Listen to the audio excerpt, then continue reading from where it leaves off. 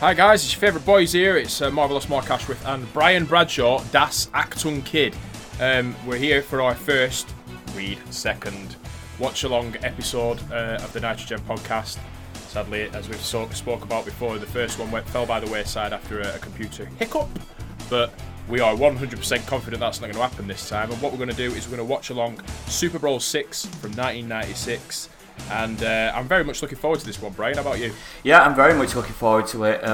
If Clash of the Champions is anything to go by, I think we're going to have a lot of fun. Absolutely. I hope you've got your beer in hand and beer at ready. Everybody at home as well. I mean, you guys.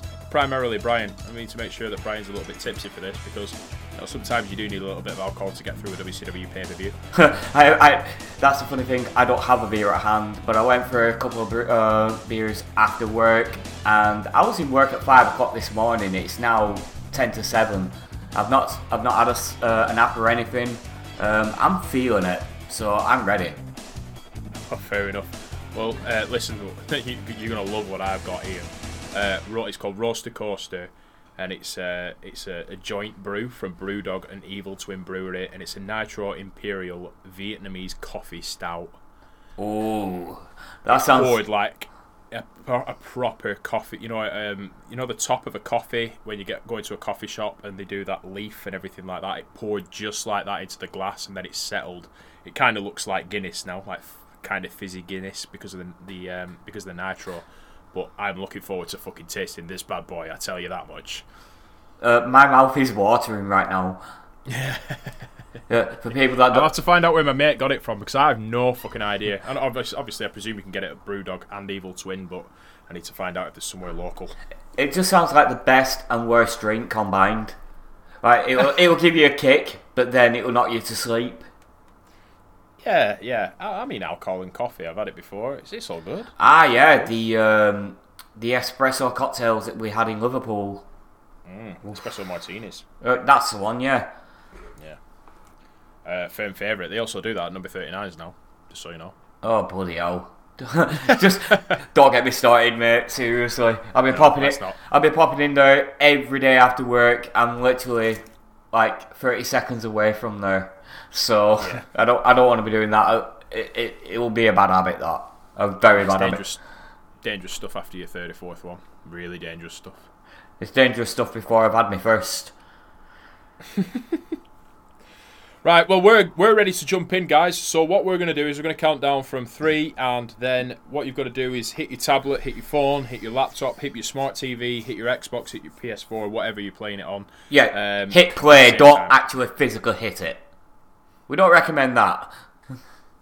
As long as we're not liable, I can give a shit what you do with your paraphernalias. Right, in 3, 2, 1, let's do this. And I get a really fucking long buffer. Oh, there we go. We're up. Yeah. Cage match. I just like the graphics are appalling. I just like the subtitles music. Yeah. It doesn't specify what music. With the sound down, this could be. It could be Metallica's "For Whom the Bell Tolls" for all I know, and yeah, it's just music. Okay, so opening up there, it's said that both Hulk Hogan and the Giant and Ric Flair and Macho Man Randy Savage are in a steel cage each, which means that we're not going to get 2 cages next to each other. We're going to get 1 cage. So when they were saying, there's going to be double cage madness or whatever it was on Nitro, now the question has been answered. Oh, not Public Enemy versus Nasty Boys again. Oh, really? Did you see that render of Conan? He looked like one of the Young Bucks. Yes, he did. He did a little bit. We've also got DDP and Johnny B. Bad in a $6 million challenge of some sort. Oh, this arena looks fantastic. Wow. It does look good. It's got Madison Square Garden's vibes to it. Definitely. In St. Petersburg, Florida. It kind of felt like opposite ends of the spectrum there, St. Petersburg and then Florida. Oh, what a commentary team. Yes. Tony Schiavone, Bobby Heenan, and Dusty Rhodes. All suited and booted apart from Dusty, who's got jeans on. Would you have it any other way? No. definitely. It speaks volumes for the man. He's a working man. He doesn't need nobody. 3-piece cage.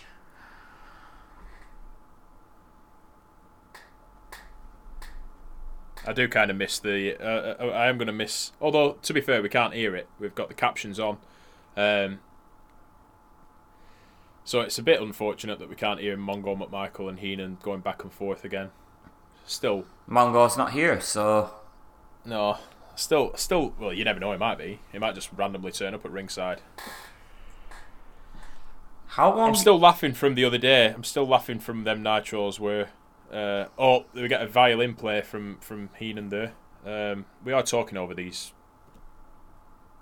captions, but hey, it's like a double date. It's a double header. We're going to see two in a cage, and we're going to see a new world's champion. And we're going to see the end of Hulk Hogan. I'm ready for this. Yeah, don't get your hopes up too much, Brian. It ain't going to happen. So, street fight to start off with, because they didn't learn any lessons from the non-broken table in the Clash of the Champions bout. What the hell are they doing? Are they like the second Nitro Girls? Yeah, Nitro Girls. That was weird. It kind of just looked like a couple of fans had jumped the barricade and just stood next to the ringside, just dancing around. Yeah. The set looks pretty elaborate. It's nothing special. You got the big silver curtain. I think it's silver. And you've just got a bit of rigging with lights, but it does look quite nice. I like that. Hooters! Somebody with a Hooters shirt on. I almost got barred from Hooters once. In fact, we don't know if we're allowed back. Fucking hell, Mark. You cannot leave it at that. What happened? I've only ever been to one Hooters once, and it's the one that's in Nottingham. It's the only one in the UK, as far as I'm aware. Went there with a couple of mates, and we ordered a round of drinks each because it's near the train station. So we thought, well, we'll nip in, see what's going on. And the girl who was taking our order ended up getting sort of waylaid with another table. We'd already drunk our drinks, but what they do is you pay at the end. You don't pay at the beginning, or you don't pay when you order. And the girl was like, she was in some sort of, disagreement with the table about how much something cost, or what if the food were bad or whatever. And we had to go. We had to bail for this train, because if we didn't get that train, we weren't coming back on time. And we'd have been staying another night in Nottingham, which ain't the worst thing in the world, but we all had work in the morning, and we hadn't booked it off. So we bailed.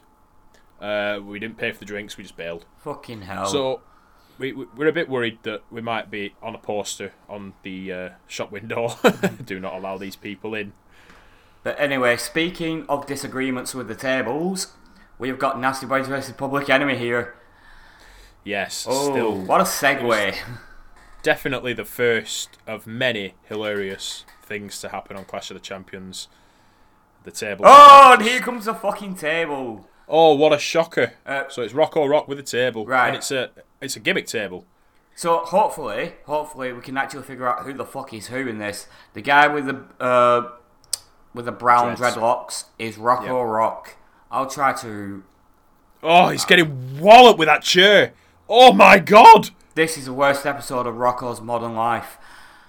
Rocco's Modern Life. Did you see that cell? He gets his head bumped against the table and he just walks on his knees. Unprotected headshot? Oh, no? Jesus Christ. Oh, no, it looks fucking nasty. Oh, we're no selling. Oof. There we go. Ew. These are some stiff shots. Yeah, these guys aren't fucking about. So we've got ECW versus... Well, Nasty Boys were in ECW as well, weren't they, at one point? Were they? They must have been, surely. If the Nasty Boys weren't in ECW, then I'll be fucking shocked. Yeah, I'll be very surprised. They're a perfect fit.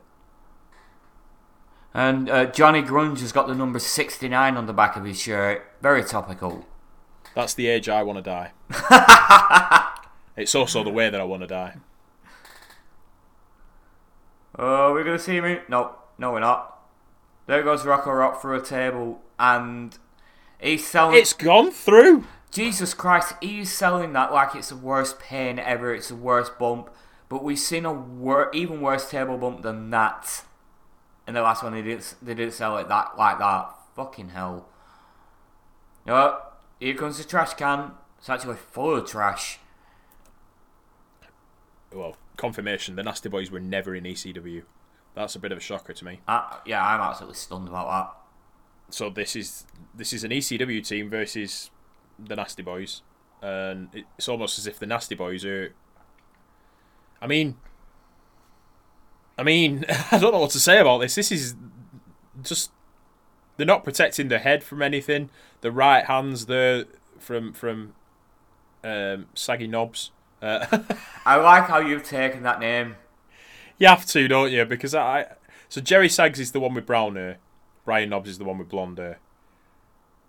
Emphasis. So it's Brian Knobbs. Brian Knobbs was giving some right hands there to Rocco Rock, and they look shoot. Back in the ring now. The one that's not Rocco Rock is just comatose in the middle of the ring. Jerry Saggs has brought in a trash can.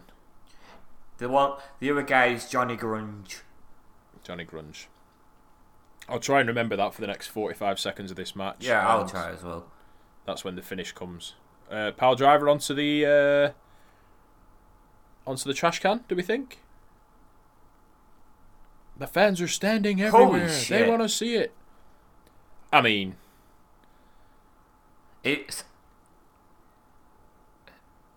now we're in split screen mode.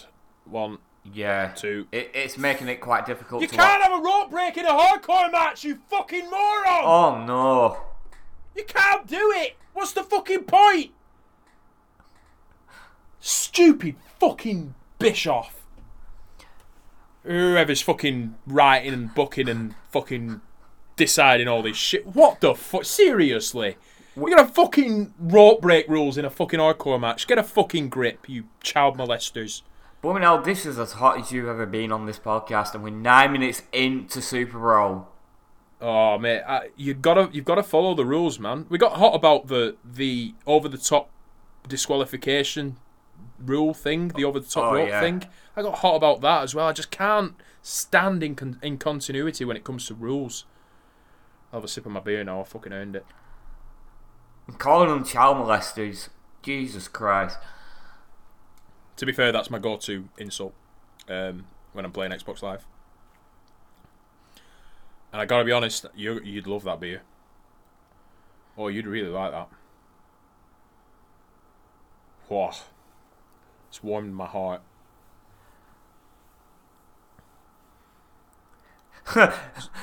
One of the subtitles said Bob's, not Knobs. Yeah.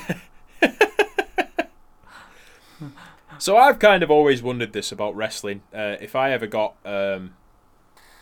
seats or tickets to a wrestling event and I ended up, so where the guardrail is to the far left hand side here, right at the back, you can't see the ring. You can't see fuck all really. This is just not. Oh, for fuck's sake! It even adds to the inconsistencies here, because on the subtitles, whoever's commentating saying pinfalls anywhere. And it's like, yeah, but you can't. You can break a pin with a rope in the ring, but falls count anywhere. Yeah, ridiculous, stupid shit already. Yes. So yeah, very much so. Just takes you out of the fucking moment, doesn't it? It takes you out of the mood because you can see something like that. I'm not a fan of this camera angle here. No, they're trying to get everything in, aren't they? But it looks messy. It's filmed in 4:3. It's old school, so it's standard definition. But it's so far away, and the split screen's not. Oh, fucking! So, is he vertical suplexed? He did. Someone? Wow. Okay. Wrestling with a table. And Rocco Rock just not sold it. Yeah, no, sold it. Right, you're on split screen now. We can see the same thing in each fucking split. You know what I mean? You need to just get back. There we go. Go back to 1. There we go. Well, this ain't no 5-star classic, is it, really? No, this is a definition of a clusterfuck. And not in the good way, either. You said that on the last episode, except you didn't say not in a good way. In the best way. Yeah, this is the opposite. It's the antithesis of that. Okay, so you're going to split away from this, even though somebody's going super high risk. So Brian Knobbs is on the table, and we're going to say Rocco Rock has gone up the top of the merch wall. Oh, it's another table it's cleanly brought. What the fuck was Knobbs doing with that? Falling over. He got the pin as well. Right. To clarify. For crying out loud. Rocco, I could just hear that Rocco in Rock. Heenan's voice. For crying out loud. Yeah, that's exactly how we feel as well. Rocco Rock, he tried to do what looked like a senton bomb. He fucked it up. He went through the table. The table broke in half. And Brian Knobbs got up with a piece of the table in his hands, fell over, and landed on Rocco Rock and got the pinfall. Oh, man. This is like a compilation of WWF hardcore matches. So here we go. We're going to see the senton through the table. Clean break for the... Clean break? Dangerous, actually, when you think about it. He could have gone right into that leg. Fuck you know. Knobbs genuinely falls over. Yeah, like, genuinely. And he nearly bloody stabbed himself in the eye with one of the table legs. That's how bad it was. So that was pretty hilarious because we can't take that seriously, but could have also caused some significantly serious injuries, i.e. like an eye. Yeah, but it's Brian Knobbs. Couldn't happen to a better guy, could it? No, it couldn't really. I mean, I'd be all for it. We're back to Mean Gene Oakland here, who's like, thank fuck I'm not at the Little Whitechapel in Las Vegas, Nevada.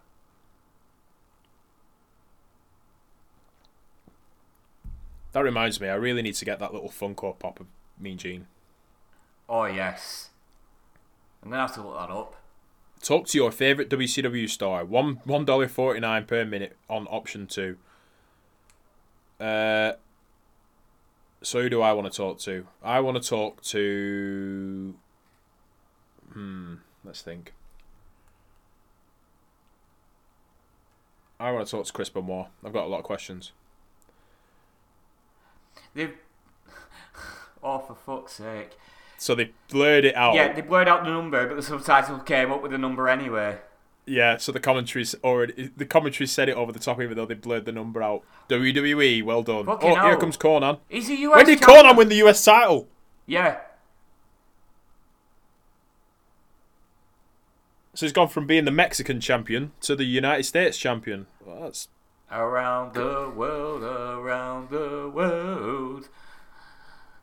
He'll be European champion next. I'm just quickly... Right, what the fuck is Conan doing here? He's cutting a promo, but he's not even looking into the camera. He's looking down. Do you think he's looking at himself? People do this when they take selfies. Yeah. It pisses me right off. Conor defeated One Man Gang for the United States Heavyweight Championship on January 29th, 1996. Really? Like, really? So, really? Mean Gene's just emphasised, again, he is the United States champion. Like, even he's in disbelief. I mean, okay then. So he won it basically on Nitro, except he won it in a dark match. I looked for dark matches and I couldn't find any. So our fault, guys. You know, apparently we missed something. Who is this? Kimberly Page here. Ah, it is. Sorry, Kimberly Bad. I barely recognised her. Because she's got her clothes on. Yeah, that's why. Obviously, she's been with Johnny B. Bad for a while, and we've not seen Johnny B. Bad for a while, although he's still the television champion. We haven't seen DDP for a while either. True. The last person... No, I can't remember, actually. They went through like a phase of facing each other like 15 times. Yeah, and the last time we saw DDP on TV, it faced Sting. Yeah, that's it. Yeah, you're right. And we've not seen Johnny B. Bad for a while. Nope. Kimberly's like fucking stupidly athletic and seems to have slightly mugged Macho Man. This is a very 90s dance as well. Ouch. Yeah.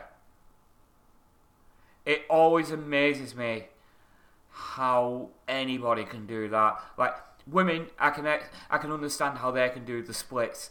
The men, that's like a banana split. Yeah, I was going to say, I used to be able to do that, but we all know that's a lie.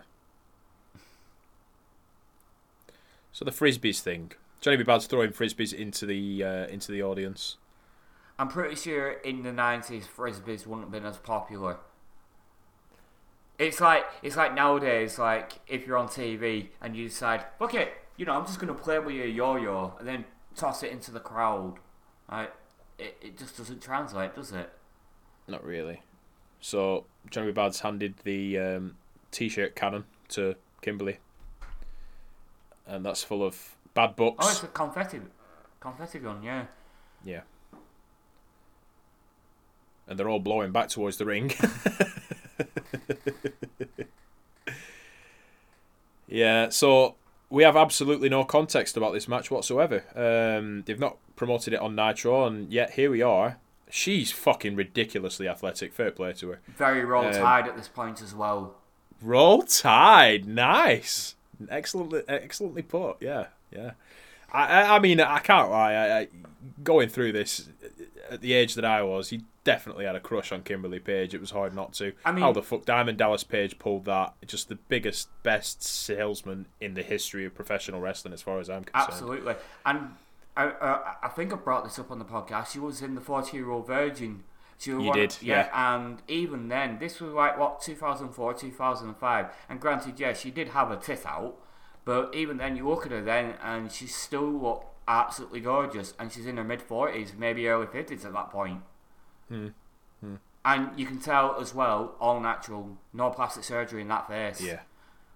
So DDP's come down with a bouquet of roses again. Looks like the same one that was from like 6 weeks ago. Kimberly is like, no. DDP's manhandling her a little bit, and here we go. We're getting started. And apparently this is a $6 million challenge. Yes. Again, like I said, with no context. Why would you wrestle if you won this match? Why would you wrestle again? It's like, fuck it. Here's the title. I'm off. Well, the gimmick is that because he's the Diamond Stud, isn't he? Diamond Dallas Page is like a multi-millionaire. He's not, $6 million is like loose change to him, apparently. Okay, well that's really weird considering that I've always heard him being the working man. Like that's what I've always referenced him as. But then again, that's post this gimmick, really, isn't it? Yeah. So what happens? Does it become bankrupt? Well, you'll have to keep watching. But it'll probably happen on Saturday night and we'll not get any fucking context anyway, so fuck it. It'll happen in a dark match. Yeah! Against Johnny B. Bad. Oh dear. I mean, these guys have faced each other so much. I mean, somebody must have been seeing this and going, yeah, we'll do this 50,000 times. Nice dropkick. It's nice John Cena versus Randy Orton of the 90s, really, isn't it? It is pretty much, yeah. You get one good match and you think, okay, so every match is going to be good. That's not how it works. I mean... Although, you look at Randy Orton now, the guy... Oh, he's in the segueing. What a fucking... He's just the fucking master now, isn't he? Yeah, he's the... This is the thing with Randy Orton, is that for a large part of his career, he's just phoned it in. You can tell when he's not happy with an angle right like that. But right now, it's been given so much leeway, and he's enjoying himself. He is offering somebody out in the crowd. He's the definition of a heel right now. He is. It's hard to be a heel in this day and age, and there's only two people who I believe can pull it off: him and MJF. MJF, yeah, good shout. And I think MJF is just legitimately a dick, and that's why he makes it work. So here's the thing about MJF. You can go on Cameo and you can get a video. You might have seen my Twitter where I was going off on Cameo, basically. And I went onto the wrestling page, and the highest priced person is MJF. £415 to get a video from MJF. And people were complaining about Alexa Bliss charging $400. It's still a lot of money. You've got to be honest, haven't you? Because I can get Bushwhacker Luke for 25 quid. And let's be honest, Bushwhacker Luke has paid more dues to the wrestling business than Alexa Bliss. And the only reason Alexa Bliss is charging that much is because she's hot. Yeah. That's the only reason. Which is quite funny because someone actually paid $400 just to ask her out. And she said no. Wow. Yeah. $400 to be rejected. Yeah. Well fucking done, sir. Well done. I mean, prostitute, man. Prostitute. And you can get them to dress up as Harley Quinn. It's close enough. Anyway, going back to... I want to get a cameo from the Bushwhackers now. I mean, granted, for the most part, they're just going to spend time licking the camera. You know, but... it's only Luke. I thought the other one were dead. No, they're both still alive. It's definitely only Luke. Luke's the only one that I saw yesterday. That's a shame. But yeah, no, they're both still alive. I forget what the other guy's called, to be honest with you. It is... I don't know. Is it Bushwhacker Butch? That's the one, yeah. Yeah. Completely fucking just sort of glossing over this match. Going back to Randy Orton there, we'll carry on talking about cameo in a minute. Going back to Randy Orton, so Randy Orton replied to a tweet about maybe 2 months ago saying that he was honoured that one of the NXT people had asked him if they could use his finishing move. Randy Orton never asked DDP if he could use his finishing move. The hypocrisy is large in this one. And there was also that story that Steve Austin had to have a word with DDP because they both started using the cutter in different variations, obviously, but they started using the cutter around the same time, and they were both claiming ownership to it. And they just agreed to, you know, because Steve Austin did his different, they just agreed to get on with it, basically. Well, that's good, isn't it? That's good. That's sort of, you know, a wrestler taking care of a wrestler in that sort of retrospect. My favourite DDP story has definitely got to be the fact that he sued Jay-Z and won. Yes! That is the one in it. The diamond cutter symbol. Yeah. Yeah. Unlucky Jay-Z. Fuck you. You probably did watch wrestling growing up, so you probably knew that the diamond... I nearly said the diamond doll then. That Diamond Dallas Page did the diamond cutter symbol, and you started using it on tour. That was naughty of you. He absolutely was a wrestling fan. You know, when you definitely just look at a guy and you think, yeah, they like wrestling. Yeah, of course, man. Because, I mean, and especially WCW, because WCW was like the working class wrestling promotion. There's absolutely no way he wasn't watching it. No. So DDP's going to fucking town on Johnny B. Bad here. Gotta say, I like DDP's look here. Yeah. You know, wearing the black tights, it's like got a pink pattern. It's like half and half, really, isn't it? Like if you look at the AS Monaco top, that's basically his pants. Like just like half and half, and in the middle you got a darker shade of pink, which is a diamond. You know, and silver sequins and all sorts. They look really nice. I tell you something. It says a lot about a wrestler when they can pull off pink. Oh yeah, definitely. Sting, DDP, Ric Flair, Bret Hart. Bret Hart, of course, yeah. How could you forget that? Owen Hart, Jim Neidhart. I was going to say any of the Hart Foundation. Does Nat use it as well? Yeah, Natalia used it. Natalia, yeah. Speaking of which, because I'm probably never going to mention this again, WWE, Pink. Natalia is not Bret Hart's daughter. You really so want her to be. It's Neidhart's, isn't it? Yeah, but the way they treat her like she is Bret Hart's daughter. She's just so intrinsically linked to Bret Hart when she's Neidhart's daughter. I know they were linked together for a large part of their career, but it's kind of like Neidhart is an afterthought. It's always Bret. They didn't fucking bring Neidhart out while she was alive to be at ringside when she was facing Charlotte in NXT. No, they brought out fucking Bret. Yeah. It's like they so wanted to be Bret's daughter. It's unbelievable. I mean, it's a good. It's the thing good about branding, that, though, is, but of course, it's good branding, but she's been talk around about- for years. I know, but talk about Neidhart a little bit more. They only started talking about Neidhart since he died. Yeah. But yeah, she's been around for years. I mean, she deserves respect in her own right because she's another one. She's paid her dues. There's no reason to pair her with Bret Hart. Exactly. She's a very, very, very good wrestler. Definitely. And it never ever gets spoken about. People talk about how good Sasha Banks and Charlotte and Becky Lynch or whoever, how good they are. And yes, they are all very good wrestlers. But you've got to give credit to Natty because she has been consistently one of the best women's wrestlers over the last, 15 years? And she easily. never gets a recognition for it. No, constantly overlooked. Constantly. But she seems happy with it. She seems happy with the way her career's gone, by the looks of it. Do you know, honestly, I'd have loved for her to jump into TNA when the TNA women's division was like red hot. Oh, yeah. What a fucking, her and Gail Kim, Awesome Kong, Beautiful People, ODB, they'd have ripped the fucking house down. And speaking So of, much. Even in 2020, the Knockouts division, the best in the world. Well, I can't say that I've watched much Impact. All you need to do is just look at that roster, and you can't argue with it. I mean, WWE are very top heavy, and AEW's AEW have a women's division, but they don't feature them. I'm pretty sure if they did feature them a little bit more, you could see that they have a very good roster there, because they do.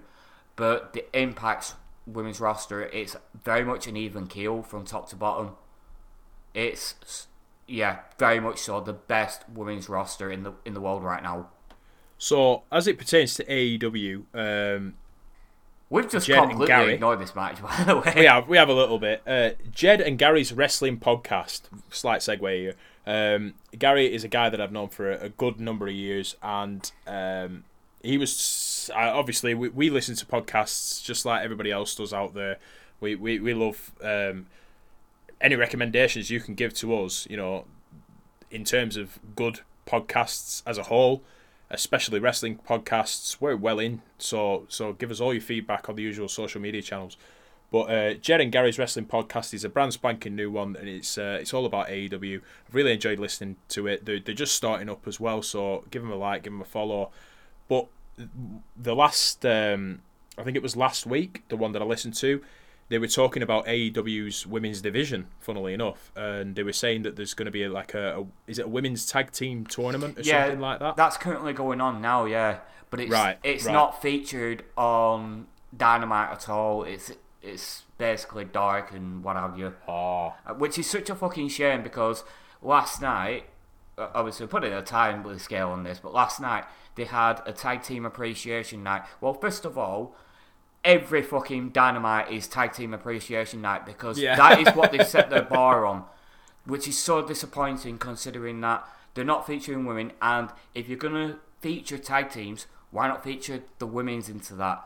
Definitely. You've got this tournament going on, put it on TV and let them get the recognition, because you look at the people that are competing on this on the tag team tournament.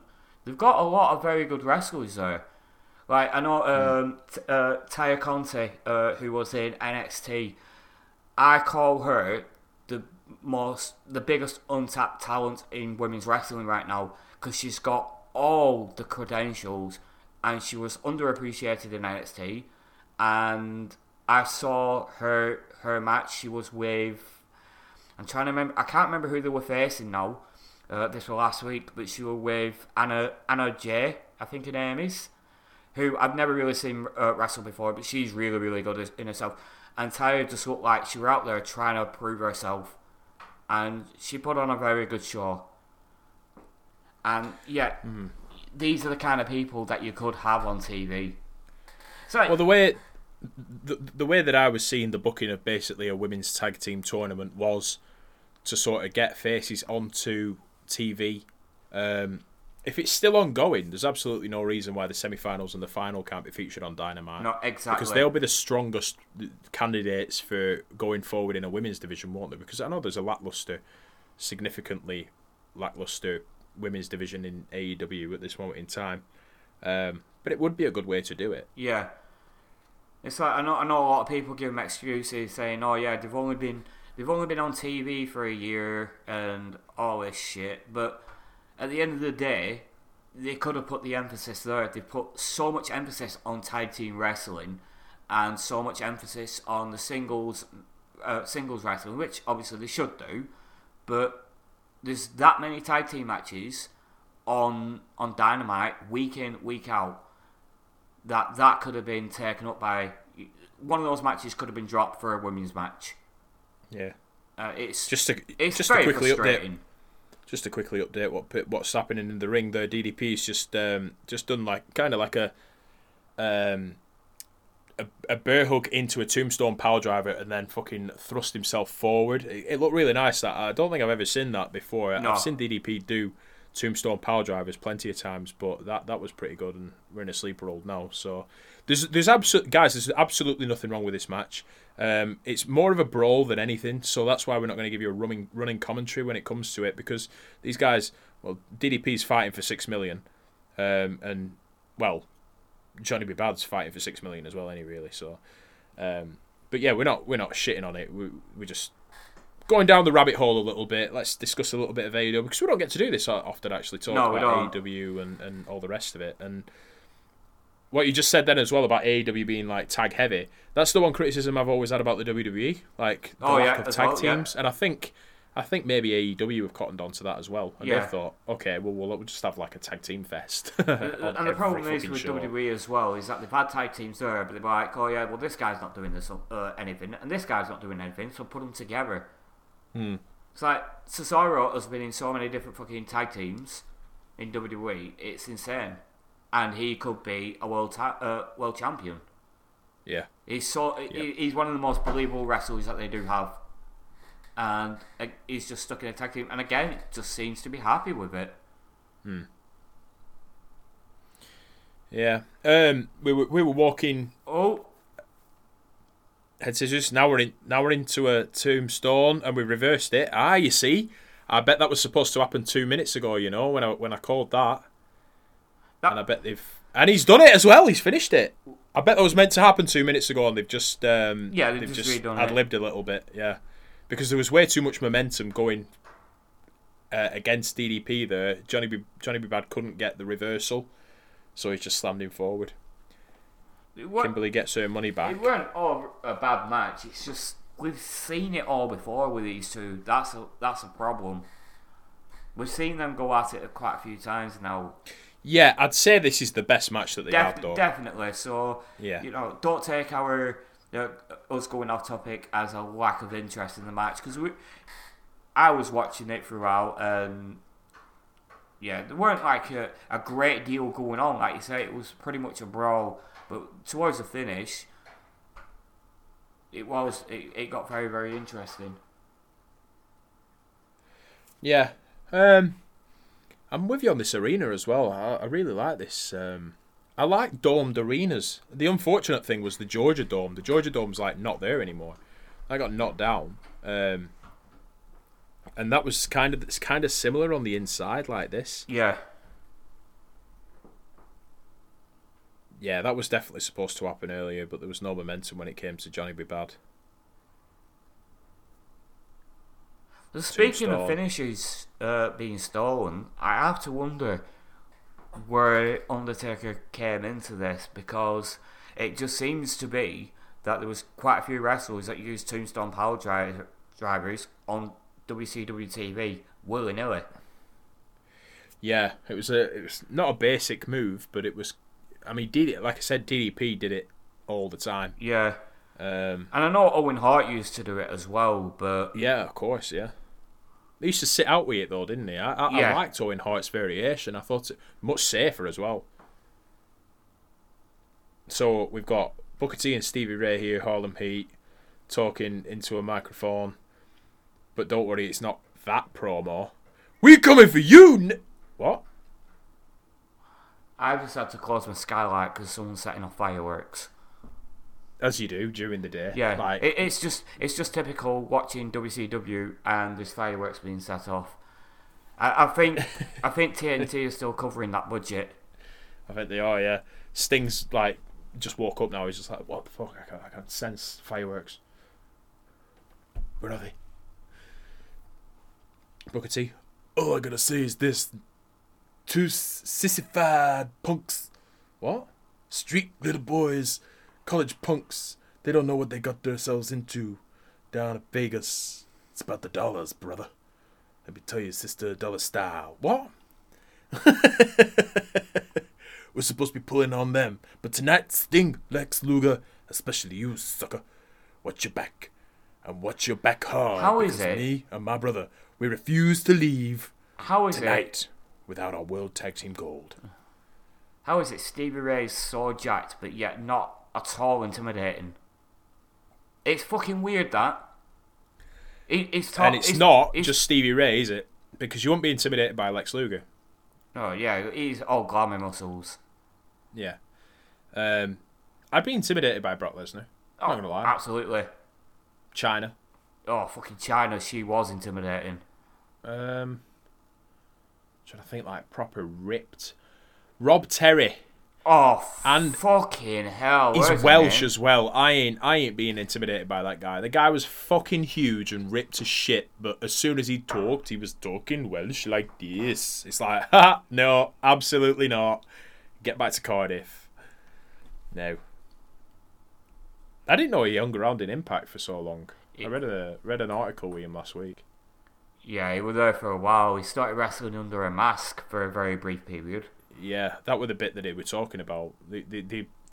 So apparently he's in some sort of documentary, maybe on ESPN or something like that. But could you imagine a fucking what they call it? Is it 40 for 40 with buddy Rob Terry? 30 for 30. 30 for 30, that's the one. Yeah, 30 for 30 with Rob Terry. Oh dear. That'll be the lowest rated ESPN show of all time. Probably will be. Did you ever watch the Ric Flair one? No, I didn't. No. Oh mate, you are missing out so much. I'm not going to rant about it again like I did like a good couple of months ago. I'm going to have to hunt it down. Seriously, you've got to do it. You've got to see it. Even the animations in it. The guy who did the animations just so good. All of it from top to bottom, front to back. So Beth got asked last week by some randomer on Twitter. I think it was she was actually plugging the podcast, so thank you very much to the missus. And I suppose we should plug a band for this now. Yeah, so Beth Blade and the Beautiful Disasters, give them a check out on Spotify. They get paid 0.0001 pence for every stream that you do on Spotify. So what you can do is you can go bethbladeandbeautifuldisasters.com and buy yourself a shirt or a CD. CD's been knocked down for a bit. Anyway, segue over, shilling over. She got asked last week when she was promoting the podcast on like a forum or something like that. Oh, Beth, didn't know you were a wrestling fan. Who would you say your favourite wrestler is? Who would you say your favourite women's wrestler is? Who would you say your favourite tag team was? And all that sort of stuff.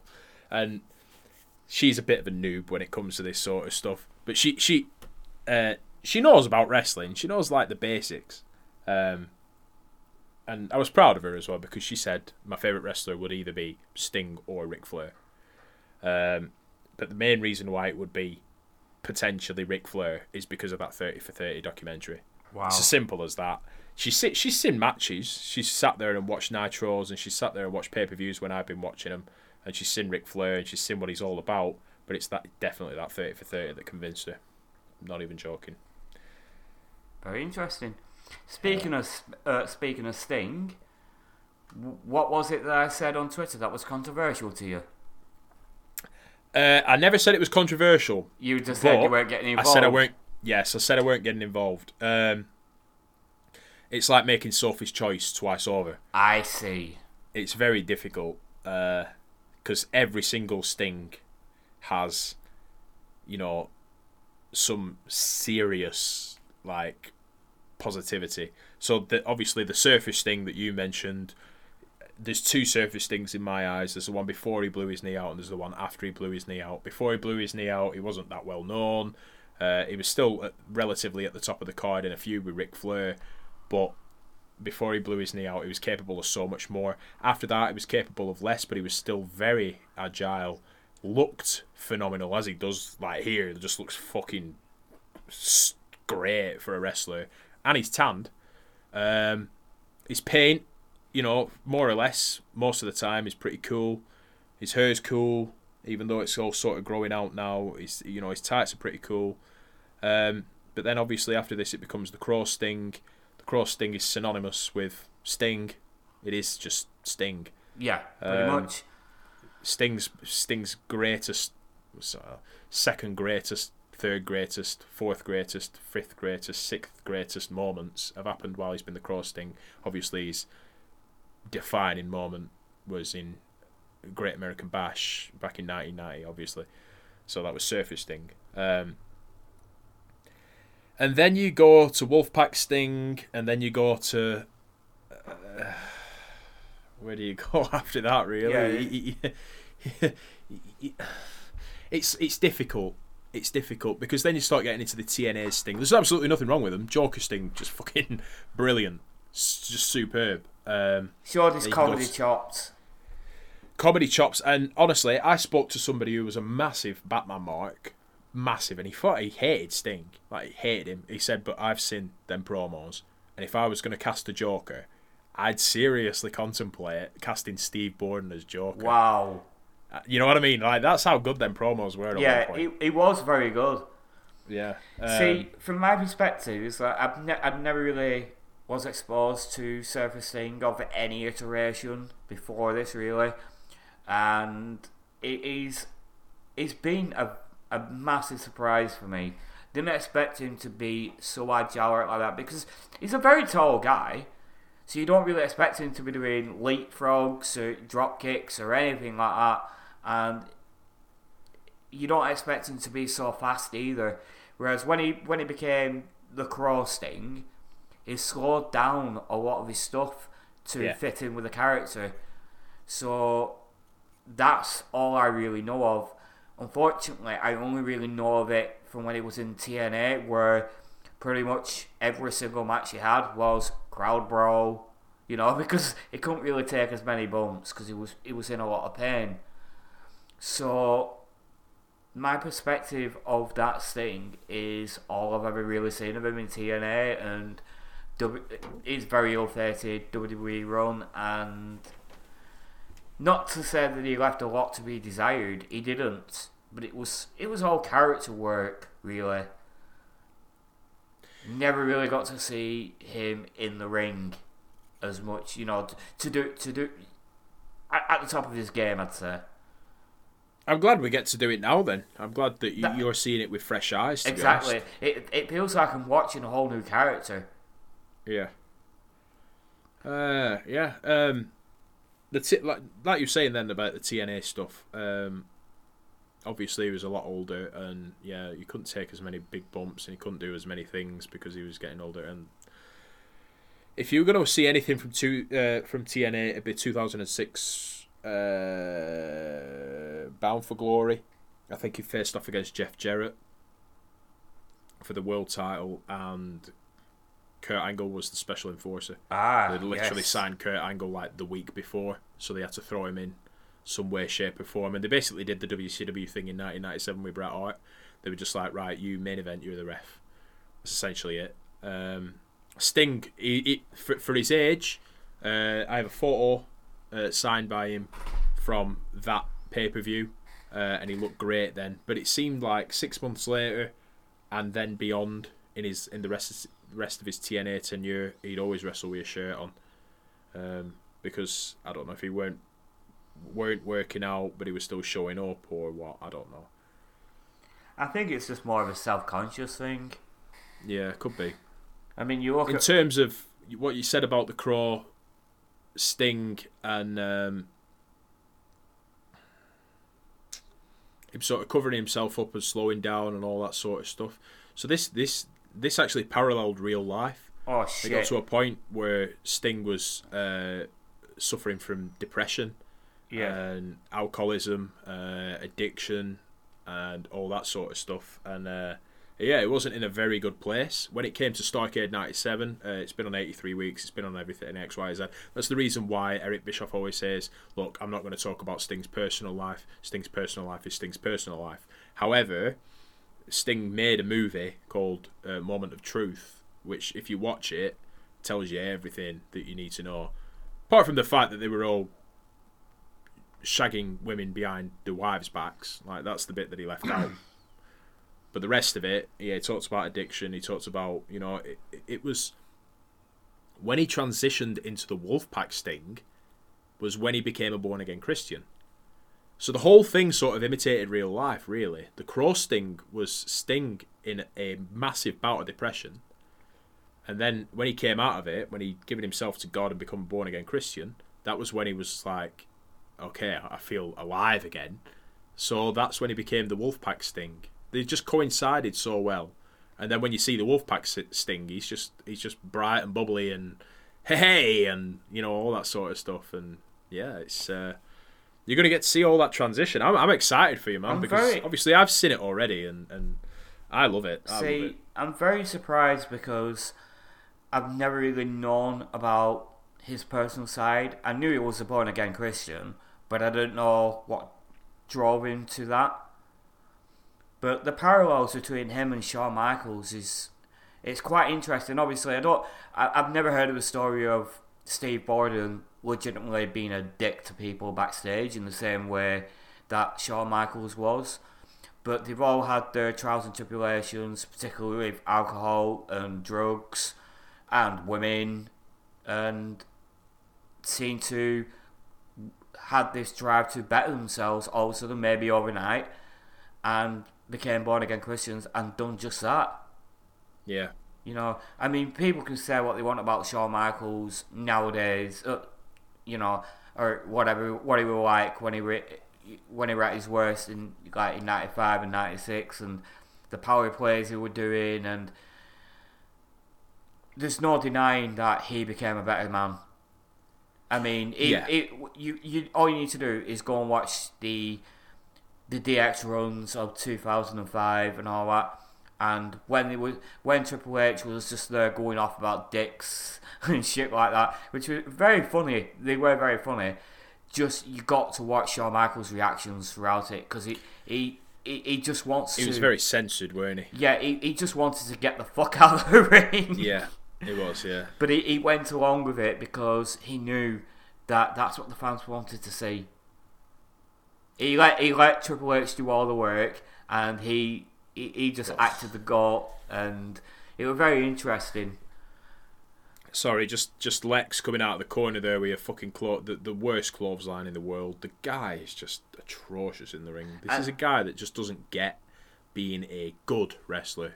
He's just a passable wrestler. Yeah, and even then, like, he's on the floor and he's reaching to Sting for the tag, but he's not reaching at the same time. He's not even trying. Yeah. You know the spot. It's a double down, and you crawl slowly to the corner. He wasn't even fucking crawling. He looked like a fish, just like breathing the last little bit. Just no pockets of fucking air in the gills anymore. They're dying on the fucking sand of a beach. He was like that. And I might be like a few seconds behind because my network did buffer. Alright, fair enough. So I've got Luger and Sting. They got Luger in the situation right here where I'm just reading the thing out of the bottom. I find myself asking, made the question in an effort to save Lex Luger. That's the question I find myself asking. I think we're actually running... we're actually in time together properly. Oh, there we are. So we're Happy days. Not too bad. Going back to what you were saying there about Sting and Shawn Michaels, there's one only time that I've seen them both on TV at the same time, and it was Sting interviewing Shawn Michaels for a Christian network where they talked about giving themselves to God. That's very interesting. The God Channel or something like that. I mean, of course. Yeah, if you're religious, then you're going to find it extremely interesting. But as wrestling nerds that we are, I'm a retired wrestling nerd now. But yeah, it's interesting. It's good to see them both on. And it's back when Sting had like a full head of hair and all that sort of stuff as well. And it's really cool. It's really cool that they've got that one thing in common. But it's such a shame that they never faced off in a ring. How many times have the WWE dropped the ball in the past? And I feel like if you threw enough money at Sting, he'd have gone. Yeah. I mean, enough money and insurance. I say that he signed a contract with TNA for $500,000 a year, which is nothing to a wrestler. That's absolutely nothing. No. I bet Alexa Bliss is on 4 times that much. I wouldn't say that, because here's the thing about WWE wages these days. A lot of them are paid notoriously bad.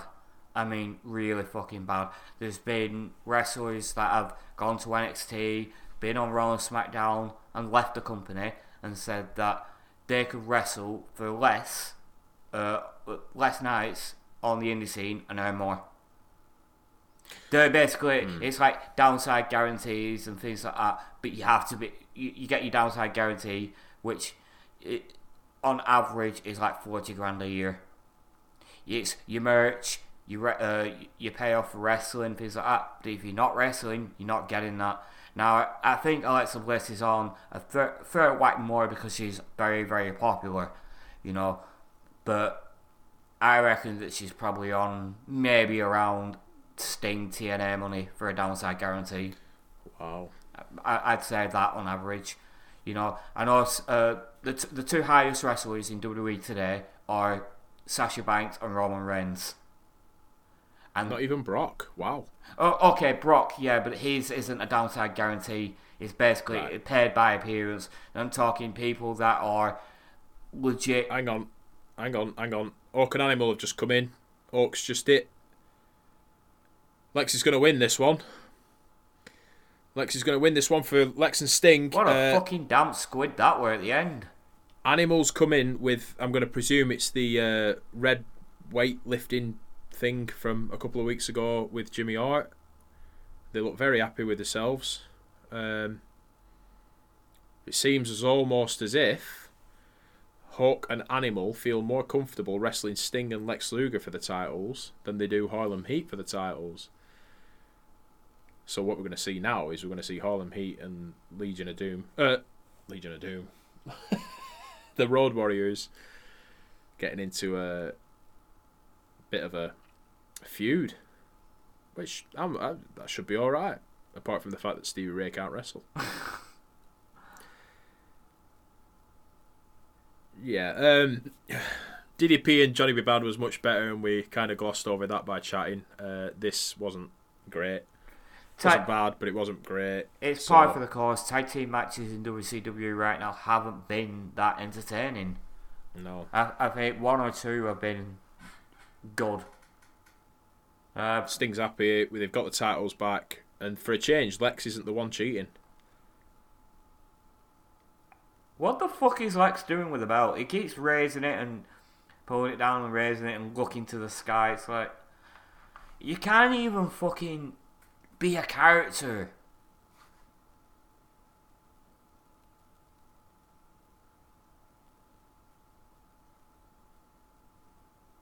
Lex with a pretty decent promo there.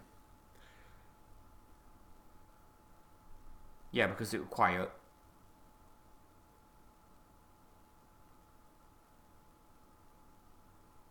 It's out of the frying pan and into the indistinct. I think we're pretty sure what he was going to say next. Out of the frying pan and into the indistinct. Really? No. Fucking hell. Eh dear. Yeah, I'm sorry to interrupt you. No. At the end of that, but yeah, if you want to carry on. Yeah, basically all I was saying was that Sasha Banks and Roman Reigns are the 2 highest paid wrestlers in WWE, and they're basically past the 1 million downside mark. Sasha Banks, really? Yes. It's fucking insane that she gets paid more than Charlotte. But she is also more popular than Charlotte. That's the thing. I mean, all you need to do is look at Twitter. She's fucking way more popular. Yeah, but I mean, the amount of Twitter followers you've got shouldn't... No, what I mean is the amount of stands, you know, whatever, the amount of merch that they fucking buy and all that, that gets rewarded in WWE. They're going to look at that and they're going to give you a more downside guarantee because they know that if they don't give you a good downside, then you can go to another company and earn them more money, you know, through you get more money through merch sales and get a better, you know, negotiate a better contract. And the way Sasha Banks is, she spits her fucking dummy out over anything.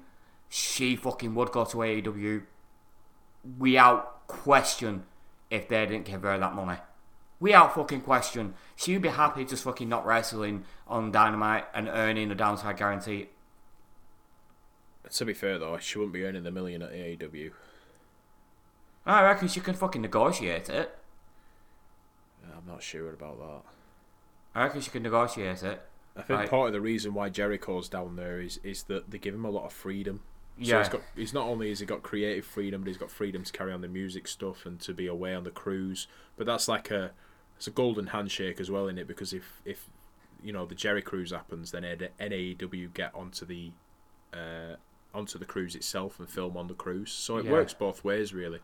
But I wouldn't even think that Jericho's on that sort of money. No, probably not. What I'm saying is theoretically, you know, she could fucking, in WWE's eyes, that's what they see. She could go to AEW because they've got, you know, Tony Khan is worth more than what Vince McMahon is. Yeah. So if they really, really wanted her, and they notice that she's unhappy, and she just says, okay, you know, this is what WWE give me more, and I'll come. And because of her sheer popularity, it's hard to like overlook that. Really, that's the thing you got to look at. It's not the money. It's like, okay, she's gonna bring in the viewers, because all them fucking stands on Twitter, you know, they're watching her on Raw, they're watching her on SmackDown, they'll watch her on Dynamite. I mean, it's been pretty much the quote unquote Wednesday Night Wars have been pretty much dominated by AEW, but in recent memory, the only times that NXT have actually drawn a higher rating is when Sasha Banks has been on there. So yeah, I'm just saying it's not about the money. It's about what the person can actually bring to the company, and she fucking brings in viewers. For better or worse, she brings in viewers. And you can tell that I say this with a very, very fucking sour taste in my mouth because I do not like her. She's a great wrestler, but she's a dick. She's a shoot dick. And so's Bayley, by the way. Yeah, they've never had that. They've never had that thing that I've ever really connected to be honest. Charlotte has it. Charlotte definitely, exactly. She just exudes that flair. She's obviously learned, and she's learned well. And it's like Alexa Bliss is more endearing. Even as a heel, she's more endearing than Sasha Banks. Yeah. And I think it's because what Sasha Banks says on TV, she actually genuinely believes. You know, she genuinely believes. She fucking thinks that she is the God's gift to fucking wrestling, and she really isn't. She's a great wrestler, but, you know, and there's no denying that. But she thinks because she's this popular and all that, she's got all the fucking power. And in a way, she's right. She does have it. But you can be more... You can just be a likeable human being, and she's just not. She's just not likeable. Yeah, you don't need to be a cunt about it, do you? No, really? No. And Bear was the same. And it's like... It's quite funny because there was this story that were making the rounds at WrestleMania 35 that when they dropped the titles, because they didn't want to drop the tag titles to Peyton Royce and Billy Kay. They didn't want to drop the titles at WrestleMania, and they were told, no, you're going to do it. There was this story that were making the rounds that they basically had a paddy and refused to move off the locker room floor and all this shit, and it was apparently disproven. You know, it were Pro Wrestling Sheet that reported it, and apparently disproven by Dave Meltzer. It was disproven by Sean Ross Sapp, who Sean Ross Sapp I think is probably the most reliable wrestling journalist right now.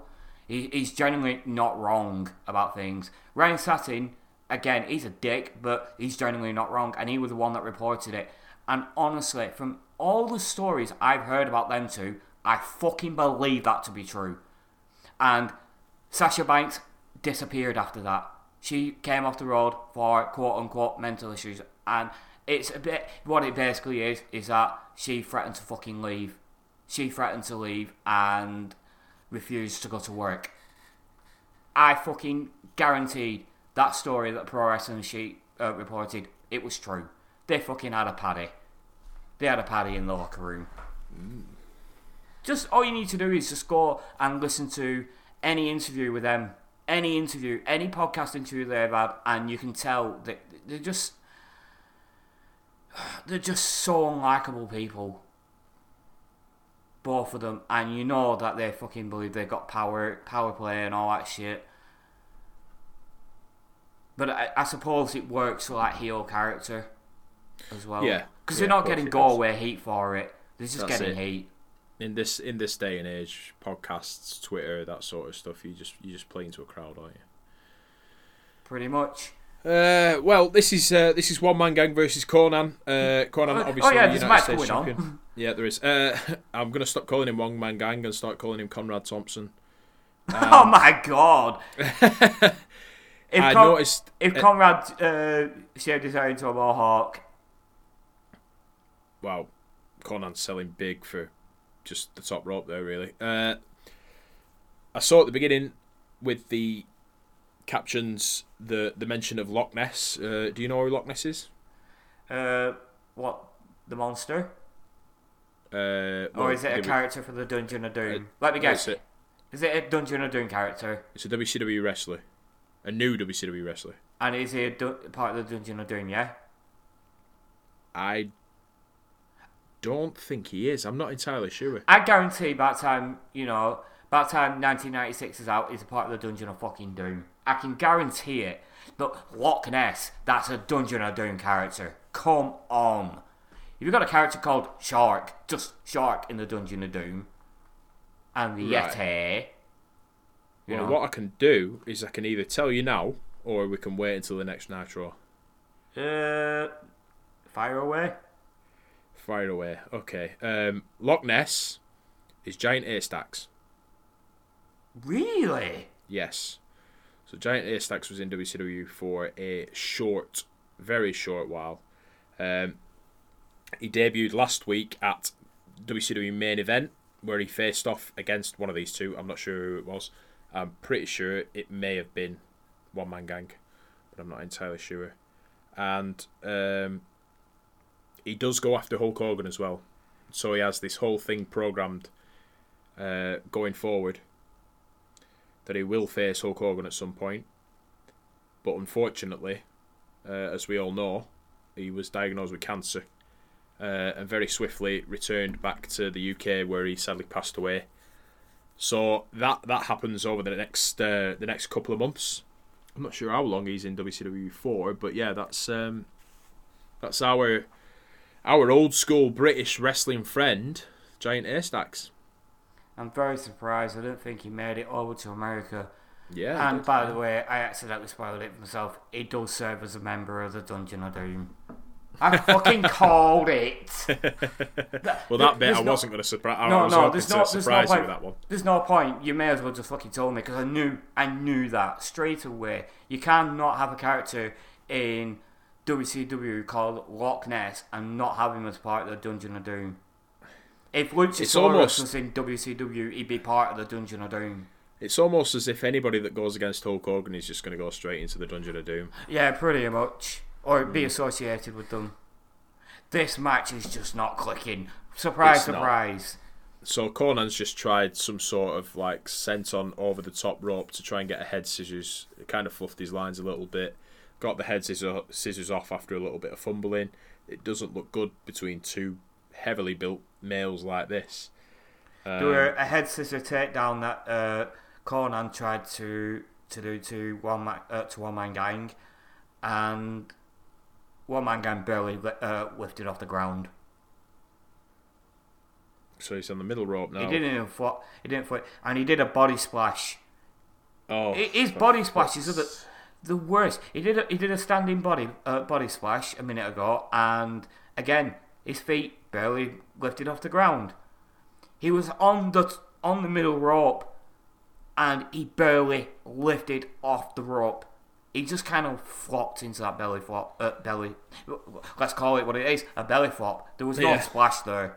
No, he's landed on his feet as well. And it's not like he's not like he's fucking very heavy set. He's got a belly. Yes, he's got a belly to him, but he's not fucking Mark Henry. And Mark Henry can do a great body splash. I'm pretty sure if he fucking put the effort in, he could actually make it real. Yeah. I honestly think he's just copped out of that one without knowing where Conan's going to go, and then Conan's just got out of the ring because obviously he's won it with just a fucking top rope sent on fucking backflip, whatever. And yeah, he's just got out of the ring, he's grabbed his title, and he's just gone straight back up the entranceway. He's not happy with that match, I don't think, whatsoever. No. And I know he's not long for WCW's world anyway. Because once the NWO and all that come into it, there's no place for a guy like that. Which one? One Man Gang? Yeah. So we're back to Mean Gene, who's plugging the number, and if you can't see it, it's 1909 909 9900, just in case you were wondering. Right, here's the Road Warriors, and they're in full red attire. Yes, this is the Road Warriors I like. Yeah, this is red what we know. Yeah. And it's not like when they actually dressed in blue recently, when they're actually in the all blue, that it looked bad. But it was basically Player 2 Liu Kang versus Player 1 Liu Kang in comparison. It was just that weird. It's like if you had a wrestling game and you could play Legion of Doom versus Legion of Doom, the Player 2 Legion of Doom will be in blue.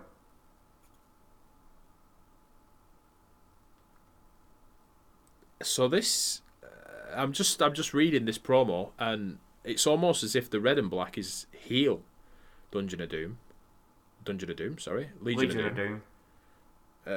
Road Warriors. We'll get this right at some point. Apologies to Harlem Heat, not. The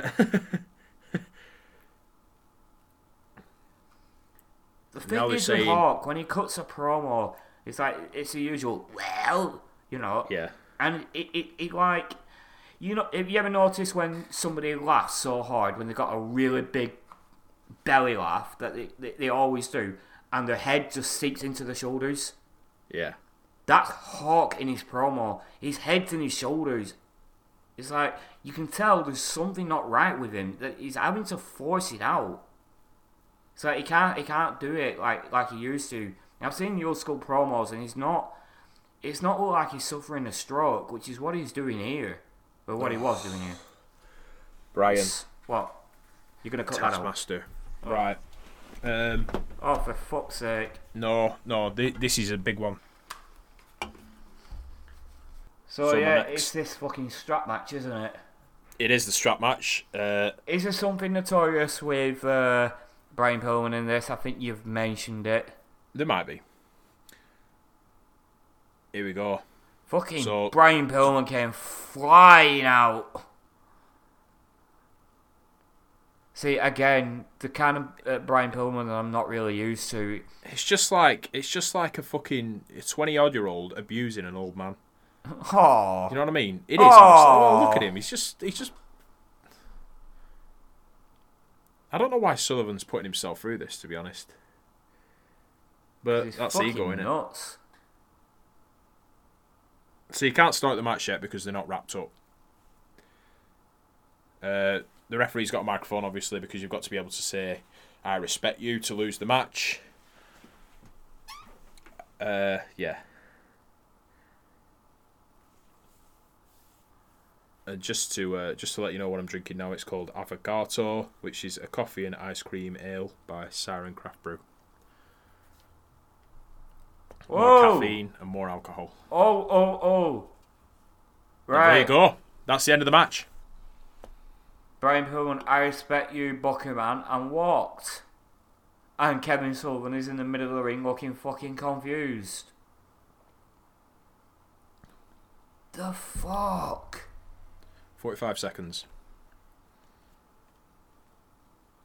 I am stunned.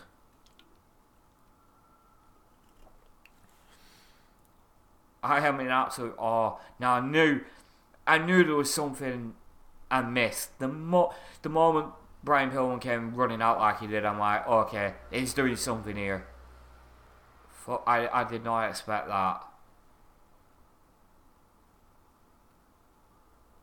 Sullivan looks like he's gonna fucking cry. He seriously looks like you can tell he's genuinely upset. He's confused. Oh, fucking hell, Arn Anderson's coming out now. What the fuck is he wearing? I was just thinking the same thing then. Oh my god. He's got a dress shirt on and burgundy shorts. Yeah. It looks like he's about to have a round of golf. What's his footwear? Sandals? No, he's wearing hiking boots. Not even that. Not even hiking boots. Oh, he's just got a whip from Kevin Sullivan. So this is...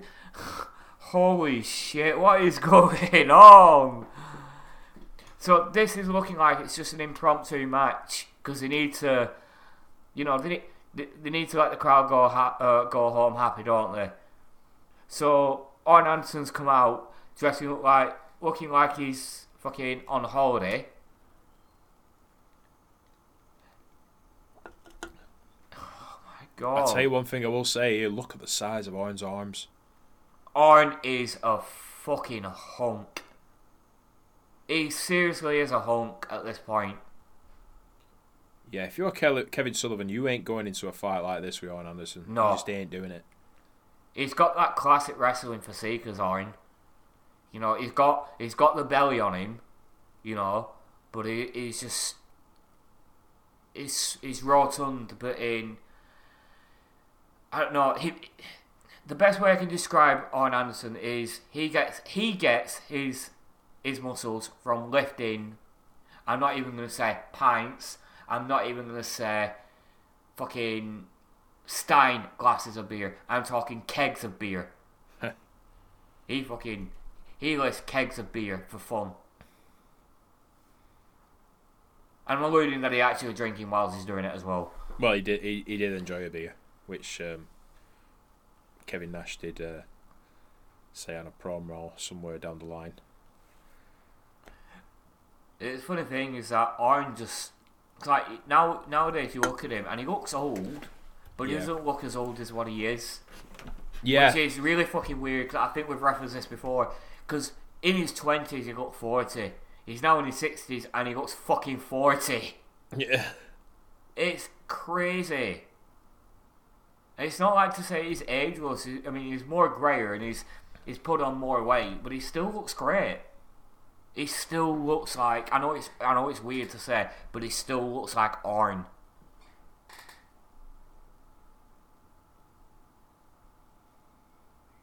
So you've not... so I'm guessing you've not seen the NWO 4 Horsemen promo, or have you? Is this where the NWO mock the 4 Horsemen? Yeah. They dress up. I have seen that. So that's where Kevin Nash references Arn Anderson's alcoholism. Apparent alcoholism. No, it was. Oh, it was? This yes. point. That's sad. It's all admitted on the Arn Show. Oh, that's sad. Of all the people I didn't expect him and Sting to be alcoholics. The story goes that Arn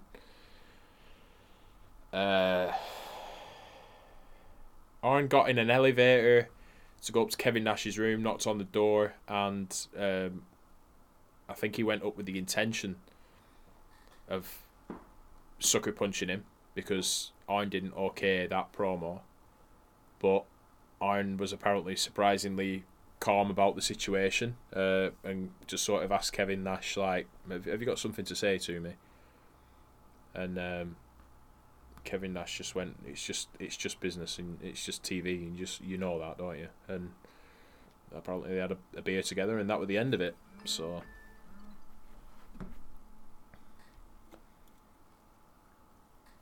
I apologise for any minor disturbance, sir, but my phone just went off. Apparently I've got an alarm set that I didn't even realise. I thought it were I thought it was one of them wind chimes, actually. Yeah, that's basically my alarm, but I've never set that alarm. I've accidentally set that.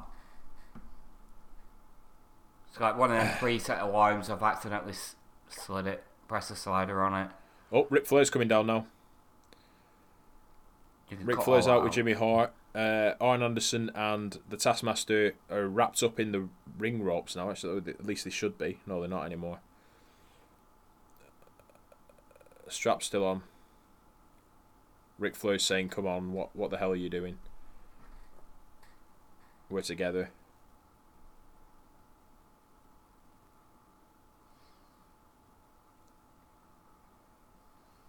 It's you, Arn Anderson, Ric Flair, and the Giant. No mention of Brian Pillman.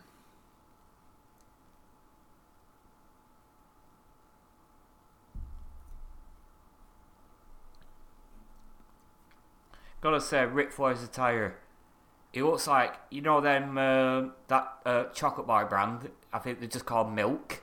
I'll take your wife and make a woman out of her. Rick. Man. Oh, Rick. Just say that to the crowd, man. That's fucking ace. Honestly, that's what I miss in wrestling these days. Like, just sexual innuendos like that. But yeah, I see what you mean. Yeah, about that. Yeah. Is he gonna bump? Bump. Go on, Rick. Bump.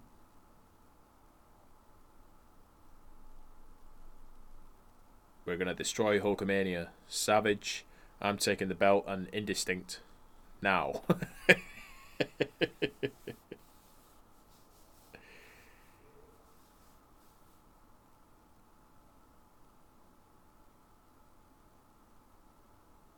Let me tell you something. Arn Anderson talking now. Sullivan, to get what I want, and that's Hogan and Savage, I get in the bed with the devil himself. Wow. So you've just seen... what the fuck has happened here? You've just seen Brian Pillman's last match for WCW. Oh my god, that is so sad. It's not the last time you'll see Brian Pillman on WCW TV, but it's the last match you'll see of Brian Pillman in WCW. So the contract has obviously been quote-unquote terminated. Him and Eric Bischoff have decided that he can go and further his character elsewhere, which means in a couple of weeks from this he'll be turning up on ECW TV. Whilst he may or may not turn up on Nitro, who knows? The Giant's fallen asleep in this promo. Oh no, he's walking up. Fucking hell, he's turning into Festus. That was just as I saw that he had a cleavage. Ah, lovely. Thank you for that. So, we got a like from Paul White. I'm stoked about this, man. I'm so happy. This is like the most famous person now. And to be fair, the Big Show's a fucking famous person. He is. So, to get a like from the Big Show, from Paul White, I don't think he's listening, but if he is, thank you very much for that, Paul.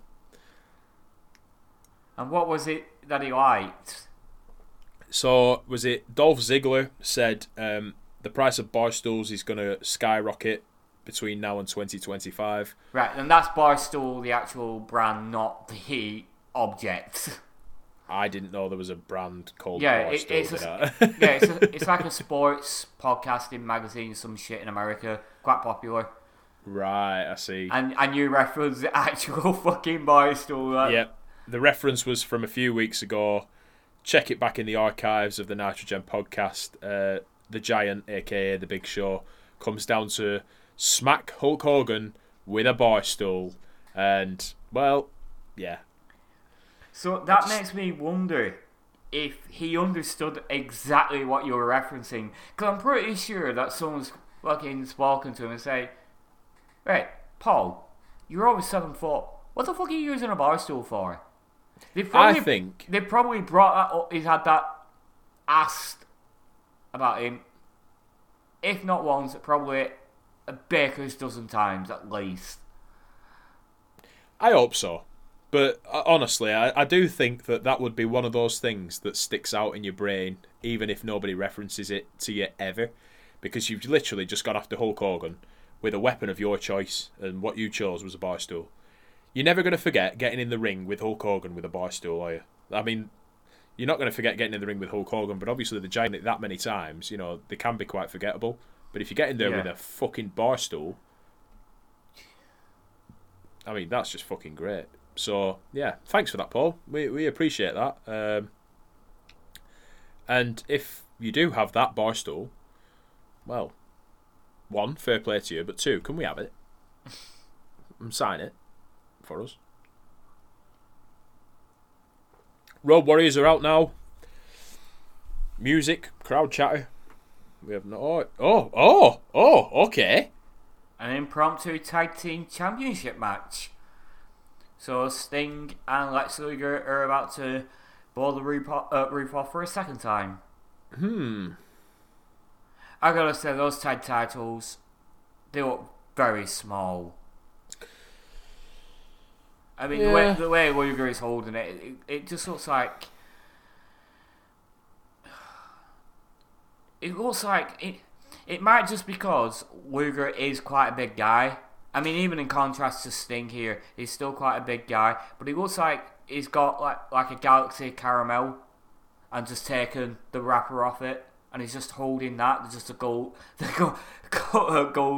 wrapping of a Galaxy Caramel. It looks like he's just holding that. Yeah, Lex ain't having any of it. He's going back up to the entranceway. He don't want to face... I hope that translated well, by the way. I know what I was saying. It might do for the British listeners. Galaxy Caramel might not be a thing anywhere else in the world. Yeah, basically, if you get like a big bar of Galaxy Caramel, you got the paper wrapping, and they got foil underneath, and the Galaxy Caramel specifically has a gold foil wrapping. And it basically looks like he's just holding one of them chocolate bars.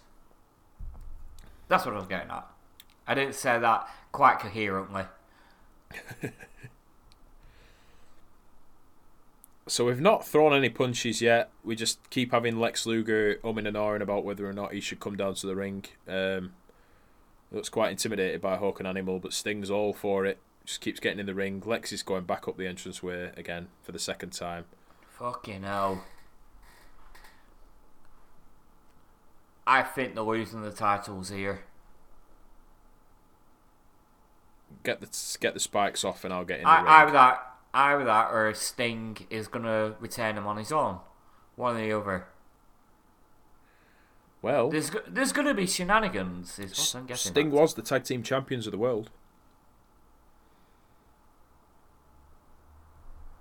You're confused now, aren't you? Yes, very confused. Very fucking confused. 1998. Oh my god, okay. Wolfpack Sting. Right, well, spoiler alert, but... Yeah, no, I mean, you don't know how, you don't know when. Well, you know a little bit, you know it's Wolfpack Sting, but you don't know when. You don't know the sort of scenario around it. Now this is something that I do like, and I get... Spoiler, I am going to praise Lex Luger here. I am going to praise him. But this is something that we don't see often enough. Is that someone was heckling him in the crowd, and he just turned around and he went, "Shut up!" And this is what I think a good heel should do. You know, we are the ones that are going to be booing you, heckling you. You know, have a pop at us. Don't just have a pop at another wrestler, because you know what? That is your job. That is what you're supposed to be doing. Base or heel, you should be having a pop at other wrestlers. But if you're a heel and the fans are heckling you, fucking heckle us back. Tell us to shut up. Tell us to fuck off. You know, take it out. Chris Jericho does that. And I think he's the only one that generally does that. MJF does that as well. But he generally reserves that for Twitter. And he generally goes too far. But, yeah. Oh, the Road Warriors are going after Lex Luger. Lex Luger's going back up the entranceway for the third time now. Animal's halfway down the entranceway. Hawk's there, the referee's there. Sting's in the ring. Luger's dropped his Galaxy Caramel. Sting's taking it off him and giving it to the referee. All right, I missed that. Yep, that's happened. So this match is on. I'm just getting quite annoyed with Luger's antics. So he's actually doing a good job of being a heel here. So they're concentrating on Luger while Sting's in the ring. They could absolutely be beating the shit out of Sting right now and winning the tag team titles. So Luger's coming back down now. Doug Dillinger's kind of making him. For fuck's sake. Sting's on the top rope just shouting for Lex to come down. One half of the tag team championship. Fighting champion, eh? One half of the tag team championship. No, one half of the tag team champions. This fucking subtitles are all over the place here. They always are, mate. Mind you, that could actually have been a legit commentary line.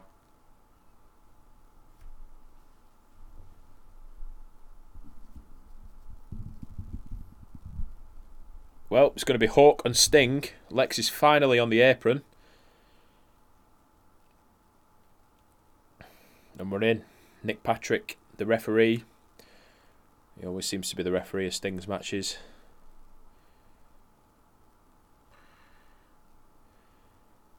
I mean, the look of Hawk. Oof. Decent drop kick. Landed on his side though. Didn't clean it. Yeah, very good drop kick that. The steps, like the steps in the middle of the fucking I was going to ring, bring this up, yeah. I've never really got it. It just looks so weird, like, because on Nitro, you've got the steps on the corner. You've got a step on the corner there that Sting's just gone past. So you've got steps there, but you don't... You don't have steps at the apron like that. And I'm wondering if it's just like the size of the arena, because unlike Nitro, the entranceway, it's actually facing the apron itself. It's not on a corner. It's not facing the turnbuckle. Much longer as well. Yeah, that as well. So I don't know if they've like just brought the ringside seats just a little bit closer to the ring, and that's why they've got the steps on the front there. I don't know, but it just looks weird. It looks in a dangerous position, to be honest with you. It's like if a wrestler goes over that rope and they land on that step, it's gonna fucking hurt. It's They're talking about Steven Regal on commentary here as well. They're basically referencing the crossface that Hawk is applying to Sting. Yeah. And they're basically saying it's very Steven Regal-like. Well, that's good. Regal does the leg trap as well, for the Regal stretch. Which, by the way, one of my favourite submissions. I don't know if I said that before. One of my favourite submissions in wrestling. I don't think you have said that, no. No, it's not flashy, but it looks fucking painful. Yeah. So you do get submissions that are flashy but don't look painful. You know, that it's just it looks like a proper British submission move. Yeah, it's good that they've mentioned that on commentary, to be honest, to put him over a little bit. I like that. Yeah. So this is, as you were saying about the arena and everything like that, this is a sellout actually. 7,200 people in this one. And the arena was demolished in 2004.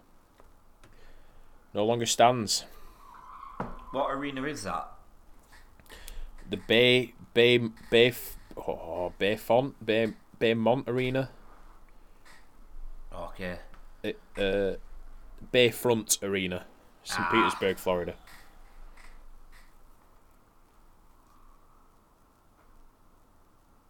Bit of a shame, yeah. Like you said, that roof's really nice. Yeah. It's literally, as the name says, it's literally on the bay. Like the water is right outside. It's because they didn't have the monster truck on the roof match or whatever it was. I mean, the camera angle here, where Whittaker he's just tagged in and he's just staying in one corner basically, not just messing with Animal. But you actually see the background of the arena where the seats, they have like a dome pattern, kind of like Stade de Velodrome, Olympic Marseille Arena. Well, stadium. What it used to look like before they put the roof on. They got like that curvature at the top, and it's very much like that all the way around. That's I love that. I really do. You'll see it from this angle now. Like, it's got a very curved top to it. I don't know why, it just adds something. I can't explain. It just adds something.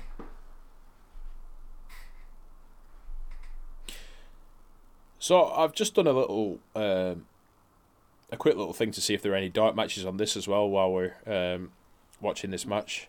Whilst Luger's in the ring. Yeah, pretty much, yeah. I'm just looking for anything else to talk about. And there was... was... curvature of the tiers, the roof... Well, no, it is a nice building. Well, it is, but we're just looking for anything to talk about other than Luger. Because we've already seen one match of him tonight, and that was enough. So there was 4. The Road Warriors have already wrestled. They defeated Dick Slater and Bunkhouse Buck. Right, so there's no disadvantage in this match then. So what Luger we're pissing him on and about, I don't fucking know. Yeah, he's just scared of him, isn't he? He's just getting the heel heat by being scared of him. Yeah. Hugh Morris defeated Chris Kanyon. Oh, fucking hell. Honestly, that sounds like a really good match. It's early days, Chris Kanyon, though, innit? So this might be just as he's starting out or whatever. The third one, Big Bubba Rogers and VK Wall Street. Yep, they're still in WCW. Defeated Joey Maggs and Craig Pittman. And Jim Duggan fought Loch Ness, also known as Giant Haystacks, who came out with Jimmy Hart and the Taskmaster. There we go. To a double disqualification. He's already part of the fucking dungeon. It's a shame we didn't get to see him on the on this pay-per-view. I would have loved to have touched on that.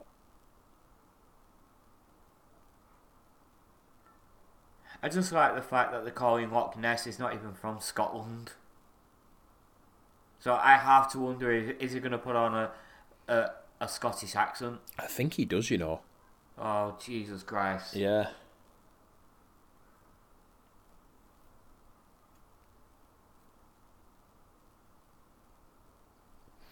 And just reading a little bit more as well, as per the pre-match stipulations, Johnny B. Bad's victory resulted in him winning Diamond Dallas Page's remaining lottery money of $6.6 million for the Diamond Doll, as well as retaining her services as a valet. So what you were saying earlier, you might have just seen it.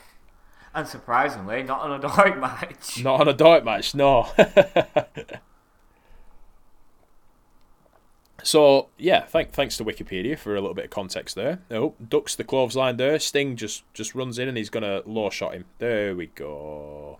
Unfortunately, I'm just constantly lagging behind a little bit because it's just pausing and just like fast forwarding really quickly on its own. It's been doing that throughout this match.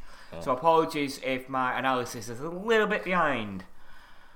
Well, Sting's Luger's raring to go because Animal's down on the floor. He's looking at the opportunistic.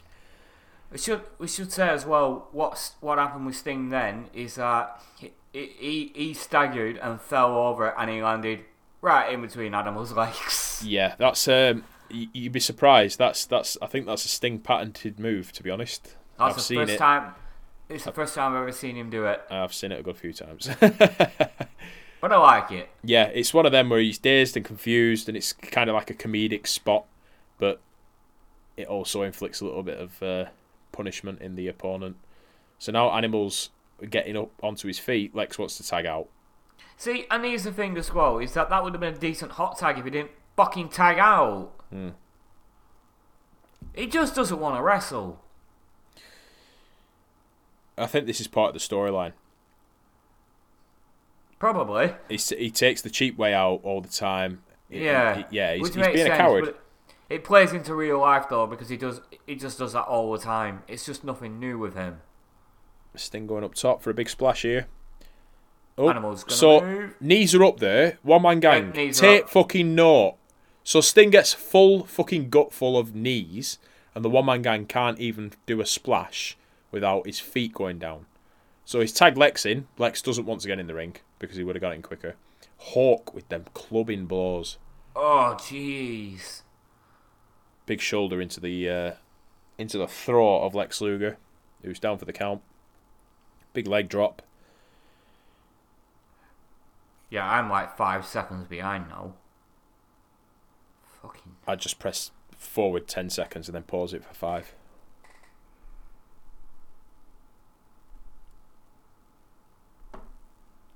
This is not where the big boys play. This is where the big boys knock and punch each other to death.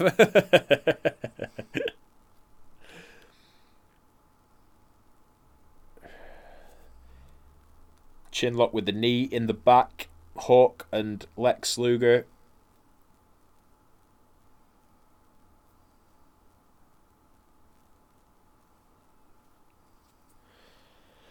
I like Hawk. He's another one that I've grown to appreciate as I've got older. Especially... Oh, Jawbreaker. Okay. Quick tag into Animal. I don't know if I've mentioned this on the podcast before, I might have, but Paul Heyman, before he took over ECW, he was asked in an interview who he would build a wrestling company behind, and his number one person was Hawk. He said he's the biggest untapped talent in wrestling. And you know what? I see it. I really see it. Discovery Deathlock's in. Hawk's off the ropes. Clothesline. Get down, Sting. You have mentioned that before, Brian, but it doesn't matter. You can mention it again. Our last episode of the Nitrogen podcast is actually one of the fastest downloaded episodes that we've ever had. Wow. Checking the stats this morning, literally, it dropped this morning as we're recording this.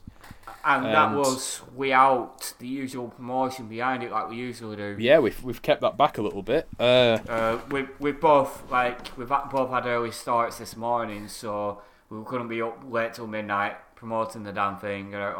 In fact, it was this afternoon when I actually put up a tweet. Yeah, I mean, fuck's sake, mate, fucking, it's buffering again. Right. Don't really need that in the recording. It just no, it's been fucking doing my head in this now. I don't know what's going on. Right, where are you up to? Hawks just told the referee. No, just pause it. And 138, 40, 41, 42, 43, 44.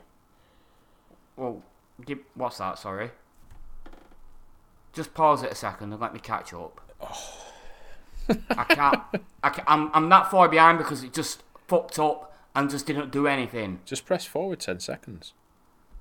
Which makes it I'm at 1 minute 38. You're way behind. Exactly. That's how bad it got. A minute behind. Right. So I'm gonna have to catch up.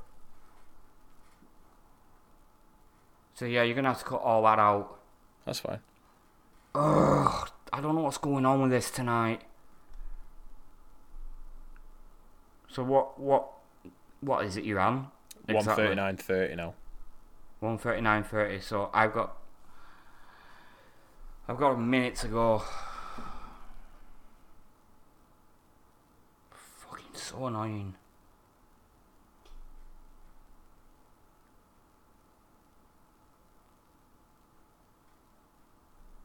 I don't know why it keeps doing that. I really don't. It's definitely not my fucking internet. It's the network fucking up. Right, I'm gonna have to pause it here now because there's a finish coming. Right, so I'm going back to 139 exactly. Well, I've just got past that now, so I need to go back. I'm on 1 minute 39:05. We're ready to press play. 3, 2, 1, play.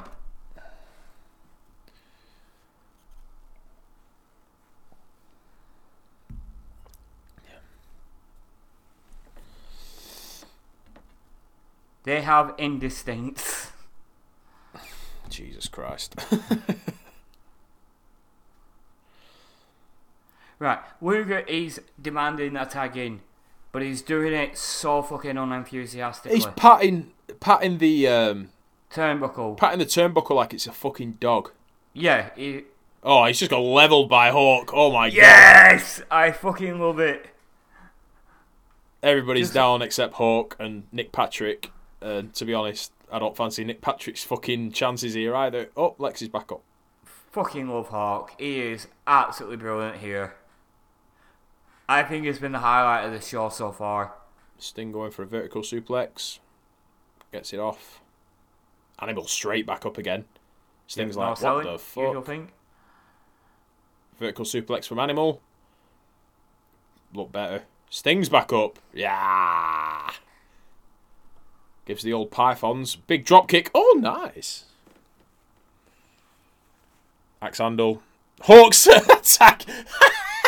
Hawk's absolutely nowhere near his fucking corner. He just tags in anyway. Yeah, fuck it. Double elbow. Lex wiped out again by Hawk. Does not like Lex Luger. No, he does not. This is shoot shit, man. I'm telling you right now. And fucking Animal's getting in on the action as well. You see that fucking axe handle we just gave him? That was stiff. So everybody's outside of the ring now. Lex is on the entranceway side with Animal. Sting is on the other side with Hawk. Just received a big chop and a big right hand to the face. Seriously, I don't know how there's been so many potatoes in this match. I don't know how it didn't cause another potato famine in Ireland. Jesus fucking Christ. I'm not even feeling sorry for Luger here. So I'm trying to think who the legal man is. The legal men are Hawk and Sting. And everybody's just running up the entranceway, actually. You're looking at a count out here. Oh, no, the referee's there. Don't worry about it. Fucking hell. That club to his back then from Animal. Commentators are putting over that it's Luger that they want. It's not Sting. They're just leaving Sting alone, just concentrating on Luger, but Sting keeps going after him to try and protect. Yeah, irate there. Referee's in the middle of it. Referee's going to throw this one out, surely. They're just brawling to the back. And it's a blue curtain, not a silver curtain. Yeah, they've gone. That's it. That's the end of the match. Whether it was Tag Team Championship match or not, the fact of the matter is it's a double count out, so there won't be any change whatsoever. And it's the Nature Boy with the beautiful woman, Nancy Sullivan, a.k.a. Nancy Benoit. I'm going to say, out of context, the beautiful woman doesn't really say much, does it? It doesn't. Do you not think she's got a look of Tia Carrere, from Wayne's World? She does. Yeah, I've always thought that, Yeah, she really does. So, just give me a moment, because I'm just going to get on my knees and just go, yeah. We're not worthy. And I'm legitimately doing it. You can't see it, but I'm doing it. Yeah, if we actually get a Halloween this year, I'm tempted to do the old Wayne's World thing, just with my hair down. And I tell you what, fuck so COVID. I need to get a fucking blonde wig then, don't I? Fuck COVID and fuck lockdown, because I was meant to meet Alice Cooper for my birthday. And the show got cancelled. Show got fucking cancelled. Beth did some work for Thunder, did some backing vocals for Thunder, and Thunder and Alice Cooper were touring in Germany. Like, this March, just gone. I think it was the 10th of March or something like that. I'm like, Beth, if there's anything that you can do for my birthday, just get me to meet Alice Cooper. She's like, I'll see what I can do. Anyway, COVID happened, and I'm like, motherfucker. I mean, seriously, the fucking, the godfather of shock rock, Alice fucking Cooper, yeah. Virus is just like, nah, mate, that's not going to happen this year. Fuck you. And also, right now, we're trapped in the house because we've had to take a test because we're not sure if one of her fucking office colleagues have fucking got it. Oh, so that test, not enjoyable. I've had it. I had it done when I went to the hospital a few weeks ago. Did you? All right. Yeah. Honestly, I'd rather just have fucking COVID and get it over and done with than go through that again. Fucking anything going down my throat is a big no-no. If it's food, yes. If it's fucking objects like that being forced to the back of my throat, no. Yeah, but then it's like, put it up your nose until you feel tension. It's like, yeah, the point that I feel tension is when I start crying, sneezing, coughing, throwing up. That as well. It's kind of like cleaning your ears out with your ear bud, with a cotton bud. Yeah, and you know where you do it, it just makes your fucking throat gag. I don't do that, bro. I don't do that. I can't lie. No, I don't do that anymore. No, I used to do it, but no, I use proper stuff for my ears now. Doctors say, I got told this years and years ago when I was in hospital. Yep, same thing. I was in for quinsy, which is like a severe form of tonsillitis. It's like proper old school. It's like 1800s. People don't get that anymore. I get like viruses that were around like 200 years ago. That's how fucking old school I am.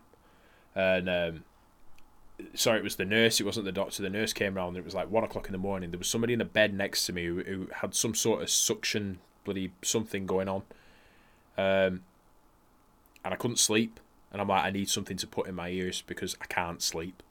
She's like, you can't sleep? I'm like, yeah, I can't sleep. She's saying that just to verify. And she gave me these things. She says, I advise you not to put anything in your ears. And I'm like, well, what do you do when you clean your ears? She went, ears naturally clean themselves, but whilst you're in the shower, you can help it along with water. Yeah. And I'm like, so them, Q-tips, you're not supposed to use them. She was like, no, never put them in your ears. I'm like, okay. Since that day, never done it. Yeah, it's been a big misconception for years. Is like even the cotton bud packages would just say, how to clean your ears out with them. You don't see that no more. There you go. See, if there's anything the Nitro Gen podcast has given to anybody, it's the fact that we might have actually saved somebody's ears.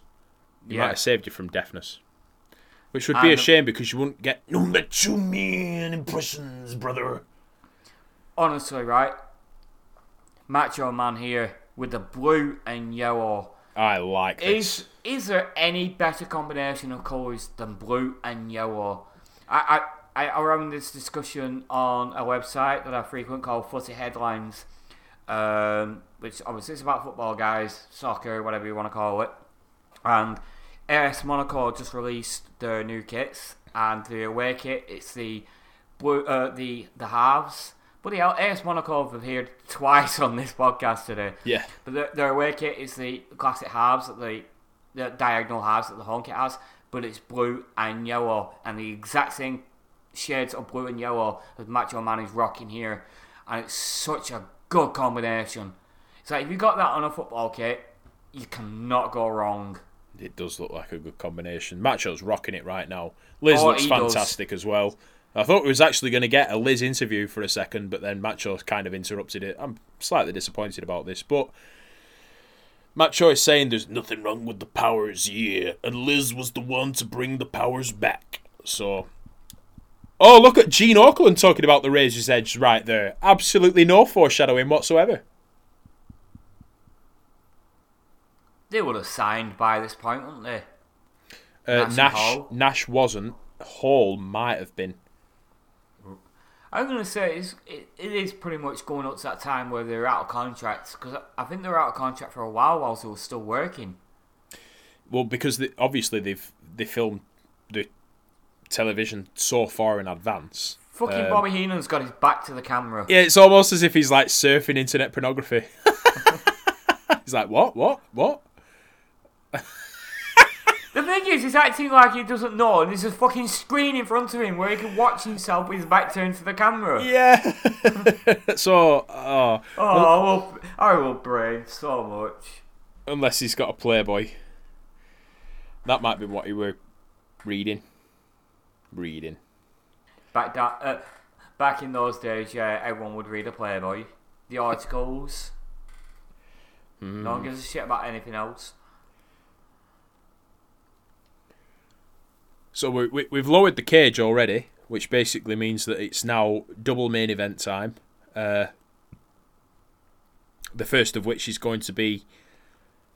Oh no, because Hulk Hogan's on the card. So the first of which is going to be probably the World Heavyweight Championship, which is absolute fucking bollocks. Just because Hulk Hogan's in the company doesn't mean to say he's got to be in the main event all the time. Well, we've got Michael Buffer here, so I think this might actually be the Hulk Hogan match. Well, it's a double main event, isn't it? So. Oh shit, yeah.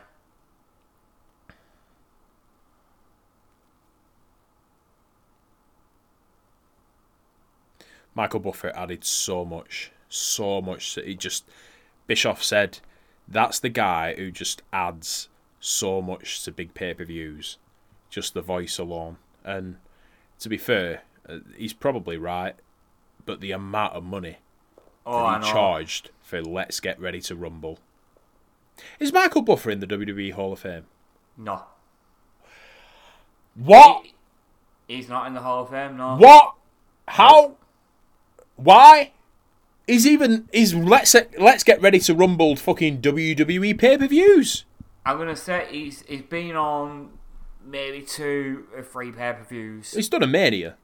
Yeah, but no, he's not. I don't know what the thing is with them there. I can't really say, but no, he's not a Hall of Famer. Well, that's just bullshit. Sorry.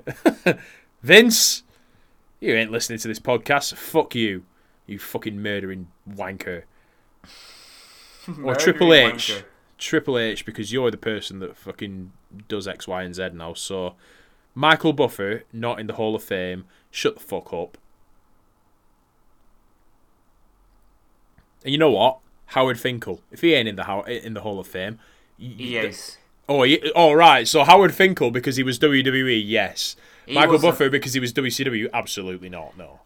Howard Finkel was the very first employee for WWE, and he also came up with the name WrestleMania. That's fine. That's absolutely fine. It's obviously great. He's iconic, so I can understand from that. But yeah, Michael Buffer definitely should be there as well. Michael Buffer for just being a fucking sports personality. Boxing ain't boxing without Michael Buffer. Yeah, but they don't associate with boxing, do they? Well, you tell that to the fucking 3 previous boxers that have turned up on WWE Raw. What was the fucking... what I mean Joshua. Is no, it wasn't Anthony Joshua, was it? Who the fuck was it now? Cain Velasquez. To name but a few. Trying to think Tyson. Yeah, Tyson Fury, that was the one. Mike Tyson. Yeah, Mike Tyson. Absolutely no fucking affiliation with boxing whatsoever. No, what I mean is, it's like they've had boxers on and shit like that, but they just tend to I don't know, they don't associate themselves with boxing as much as what they would do with say UFC, which they really fucking play into. It's like obviously they list the credentials and things like that, but other than that, doesn't get a mention. It's like somebody might have been a boxer in the past life and they'll say, oh yeah, they're a bare knuckle boxer. Just like they tend to add something to it, and distance from that. I don't know why they do that, but it's just the way WWE is. Yeah. Weird fucking Vince McMahonisms.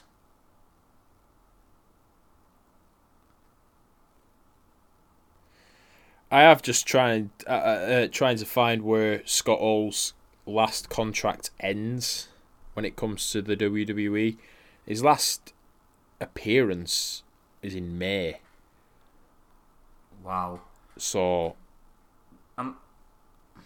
does that say his contract ended in May? I'd say it probably ended a month before, considering when they were taping. Yeah, I was going to say they did actually perform the out of contract for a while as well, so they were actually free to negotiate. That's what they did with Lex, weren't it? He was supposed to. He was supposedly wrestling without a contract. By the way, going back to Howard Finkel, there is a case for him going into the Hall of Fame. There is a massive case for him to go in the Hall of Fame. Oh, you don't need a massive case. No. I mean, before Michael Buffer. Because he came up with the name WrestleMania, which wasn't the original name. Vince McMahon called it the Colossal Tussle, for fuck's sake. Well. So, Howard Finkel single-handedly fucking convinced him otherwise and came up with a better name. Fucking Hall of Fame, he should have been the first person in the Hall of Fame for that. The fucking Colossal Tussle. What the fuck are you thinking, Vince? The Colossal Tussle just sounds like a really vicious wank. Yeah, a little bit. Yeah, don't get me wrong. Howard Finkel should be in there. Should be first. Should be years ahead of Michael Buffer. But it goes back to the conversation we were saying in the last podcast about, you know, the Hall of Fame and you know, we could have waited for the Godfather. Your words, and you said it bang on the money. We could have waited for the Godfather, yes. as long as we made sure that the Macho Man and the British Bulldog were in there before. You know, just these are big names. You know, Snoop Dogg should not be in the Hall of Fame before Michael Buffer. Oh, fucking hell. What was he associated with WWE for? Oh, he appeared at WrestleMania. So did Alice Cooper. Yeah, exactly.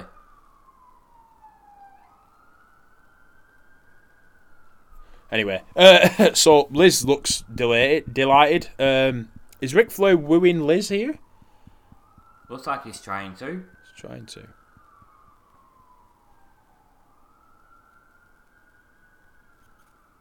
Mate, this is honestly, I think I said this before. This is like this is the WCW version of Lita and Trish Stratus. Yeah. Oh, I know they're valets and I know they don't wrestle, but in terms of cosmetics, when the WWF, obviously at this time, WWF wasn't parading Trish Stratus and Lita around. That was like 99, 2000, weren't it? Yeah, 99. So what we're looking at in 1996, we're looking at Sunny and Sable, maybe? Yeah. No, mate. It'd be 97 when they were around. Sunny, yes, but Sable, no. Sable went over with Johnny B. Bad. Of course she did. Yeah, of course she did. Speaking of this cage, by the way, it does look a bit rinky-dink. Oh, yeah. And it's uneven, and the chain is rusty.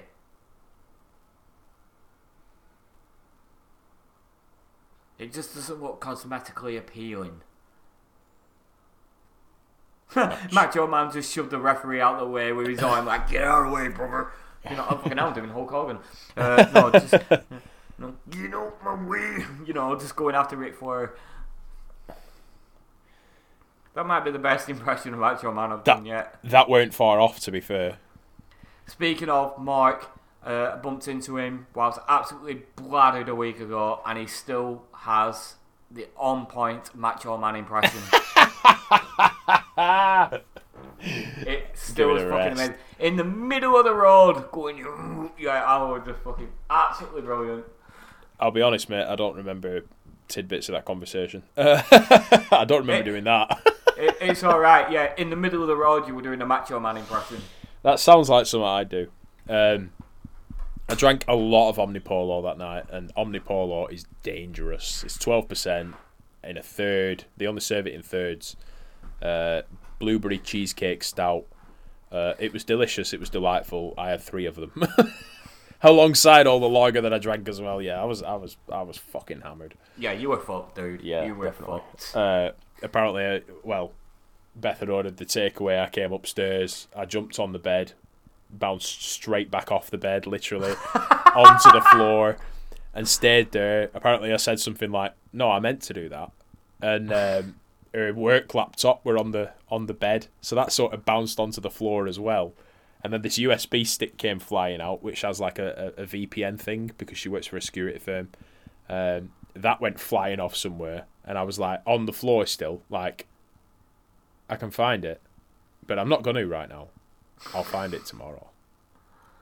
And somehow, the morning after, I wasn't hungover.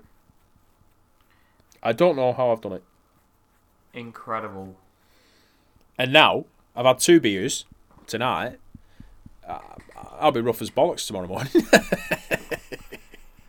See, I find it very weird, like, I can drink a few pints and I'll be fine. I can drink a few pints and be fucking hungover to fuck.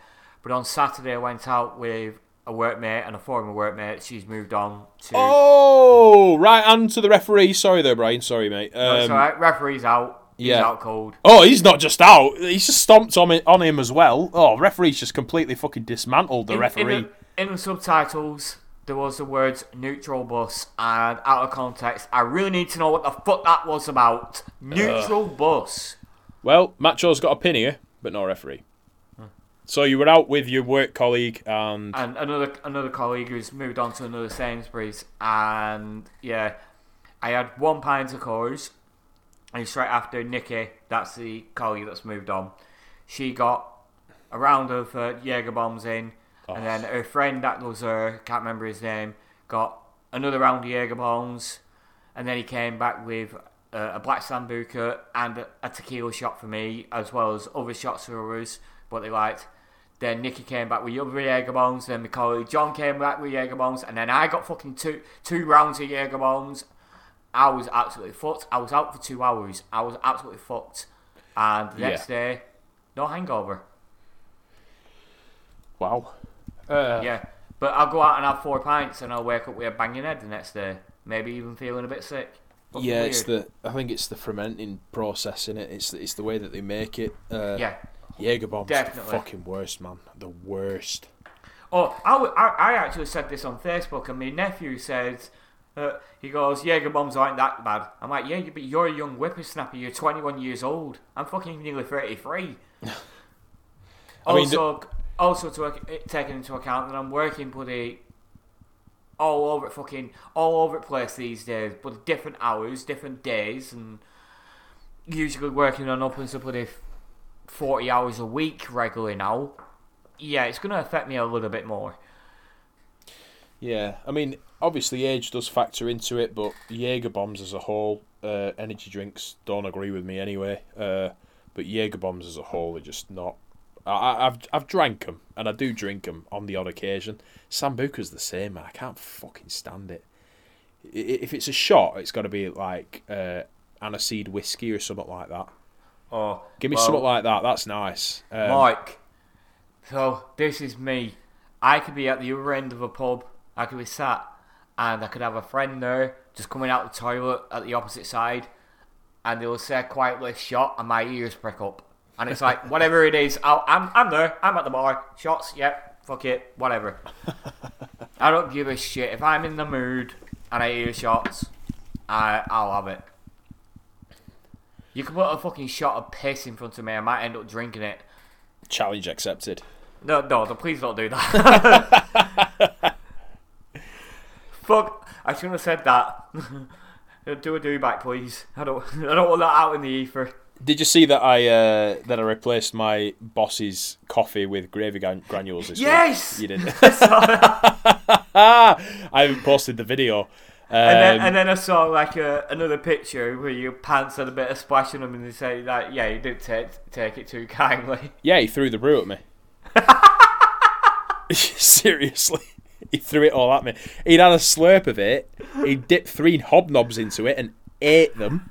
Yeah, mate, there's so much fucking context missing from them Instagram posts. I'm not even fucking joking. And then, when I decided to tell him, well, I filmed the entire thing, obviously, as you do. As I decided to tell him, I made sure that he was in earshot of the phone, because obviously we're working a fucking like really loud factory. You can hear it. But I can't post it on the internet because it's insubordination. I'll get fucked for it. You know what I mean? The photos are alright because nobody's in them. But if I put that on the internet, fuck me, I could get fired so much. But yeah, I've got the video on my phone, and I'm like, how's that brew? And he says, why, what's wrong with it? I went, and I just started laughing. He says, it's milk off. I went, it's fucking gravy. He went, what? I went, it's gravy and milk. And then I just burst out laughing. He's like, it's gravy? What the fuck? So I sort of fucking toddle off. He runs after me, catches up with me in canteen and just throws it on me. I've stepped back, obviously, so it misses me and just hits me pant legs and me fucking boots. We all come out. He comes out with a brand new brew because obviously I made him a real brew. And he's like, what the fuck's in this then? I went, no, mate, that's an actual real brew. And he went, where the fuck did you get the gravy from? I went, it's in your locker. He went, that gravy's 3 years old. So that just made it even funnier. Honestly, then he went, check the fucking sell-by date on it. It's 2018, for fuck's sake. Jesus Christ, man. Oh, my But he God. were fine. He were fine about it. He took it pretty well. I haven't made him a brew since. I don't think he's going to ever trust you again. No. But usually, every morning he'll ask me for a brew. That works in your favour now because he'll be making all the brews. But then again, it probably works in his favour because he could just do whatever the fuck he wants now. Oh, he don't make my brews. He don't make my brews. Oh, fucking hell, dude. Yeah, fun times. Love it. Absolutely love it. Anyway, we're back in the ring, and Ric Flair's in a figure 4 leg lock. Macho Man, he's not asking for a brew. He's just slapping Ric Flair in the face. Oh! Kick in the face. I think he actually hit him. Christ. Right in the mush. How about that? Oh, I gotta say, I don't like Macho Man's tights here. And that's the first, because one half it's got the blue and yellow. The other half, it's the coloured ones, isn't it? Yeah. And if it were all blue and yellow, it'd be smart as fuck. Yeah. The other half, it's gone a little bit too far with the and also the full of tassels as well. Might I add, yellow tassels. It just doesn't come off. He can pull anything off, but he's not pulling them off. Macho's going up. Oh, he's going up to the top of the cage. Oh, we're going to get an axe handle here. Oh, what a shame. Rick's up. No. Punch in the stomach. Jesus. That's a big landing. He's almost gone through the other side of the cage.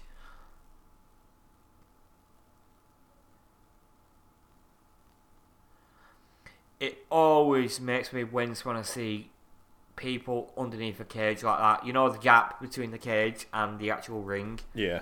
It makes me wince. And the reason why it makes me wince is because, you know, the WWE cages, when they actually, the current ones that is, when they actually set them up, they have little sockets on the side of the ring. Yeah. Right, on the actual apron of the ring, and there's like little spikes that actually clock into them and all that. And I can't remember, I think it was just a segment it were in a match, and Seth Rollins actually ran into the ring, and as the ring was actually coming down, he just missed getting hit by the spike. Wow. It would have fucking gone right through him. And ever since that, to see someone's arm underneath a cage, and I wince.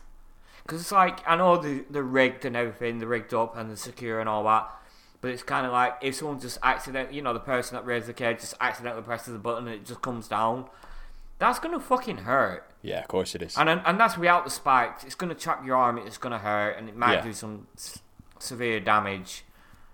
And Macho Man's already got 1 foot up arm, still. Trapped on the top rope here now. That was a very good sell. He just sells like a champion. These are the 2 best sellers in WCW right now, aren't they? And they have absolutely no problem putting over the talent. I'd say 2 of the best sellers in history of wrestling as well. Yeah, 2 definitely. If not.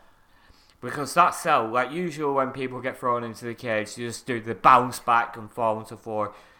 Not Macho Man. He just sells it like he's just been thrown into a wall. And just like straight collapse on the top rope. Beautiful.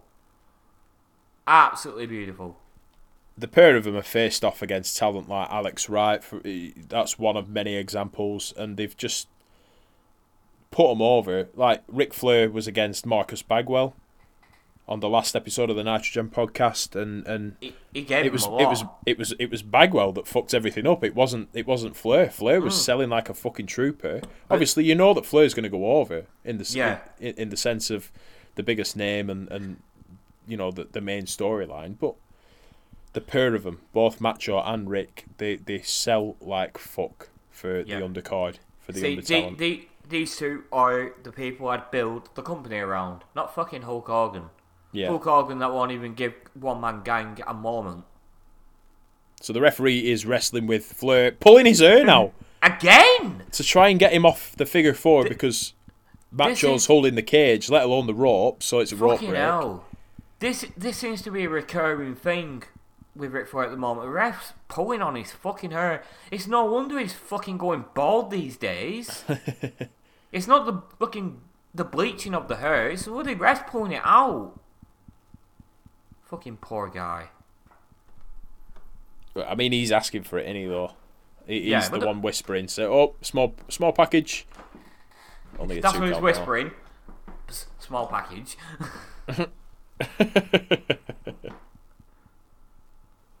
I mean, you've got to give it to Flair. I mean, that many people might have been pulling his hair and stuff like that, but he's got to like 70, and his hair's only started falling out like maybe a few years ago. Yeah. If you can get to 60 with full head of hair, I'll be all right with that. Oh, Flair's into it. Look at that bump. Yeah. See, and. Yeah, it's very similar to what I was saying about what wrestlers usually do, where they just bounce back, but he doesn't take a flat back bump from it. He actually sells it like he's been fucking hit in the face, and you know, he shakes his head and just collapses. Yeah. perfect. And he's done it. He did it twice, by the way.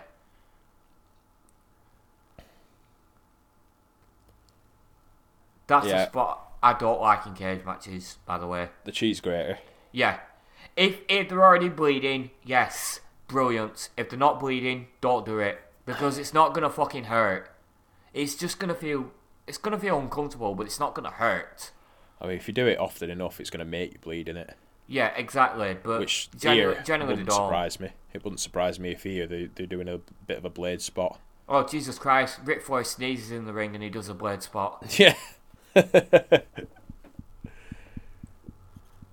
Oh, fucking hell. It just reminded me of that bloody cage match that he had with Randy Orton.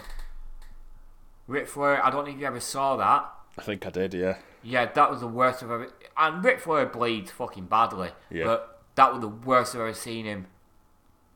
Anybody. And he is bleeding here, by the way. Yeah, I was just trying to spot that. Yeah. I spotted it a minute ago before they went to turnbuckle. There we go. Yeah, it's a bit worse now. Oh, the flare flop. There we go. Brilliant. The one thing about Ric Flair, though, is that because of his bleach blonde hair, the effect of the blood, it's magnificent. Yep. It makes it look so much worse than what it is. Oh, there we go. The Flair ass is on show. I don't know what it is. But it only seems to work with Ric Flair as well. I mean, I've seen Dolph Ziggler bleed, and he's got bleach blonde hair, and he never has the same effect. It worked with Dusty Rhodes. Oh my god, I just seen Ric Flair's ass. Oh, for fuck's sake. Fucking hell, typical spot. His ass has to hang out. Oh dear. He landed on the top rope, balls first with his ass hanging out. Jesus fucking Christ. Savage is on top, and it's... Oof. Yeah, it worked with Dusty Rhodes, and you know what I think it is? I've actually just realised what it is. Is that Ric Flair, Dusty Rhodes, they don't wet the hair. Yeah. They don't wet the hair. So when they actually bleed and it gets in the hair, it just soaks into it. Soaks, yeah, you're right, yeah. That's what it is. Yeah. I think Tune that's in exactly next week right. into more unsolved wrestling mysteries. Yeah. Wrestling's biggest secrets with Brian Bradshaw and Mark Ashworth. Dye your hair blonde, but don't wet it before you come out. It'll make for a good blade job. See, that's the thing. Like, we don't get blade jobs in WWE anymore, and Dolph Ziggler has stopped wetting his hair when he has wrestling matches. He just lets it all hang.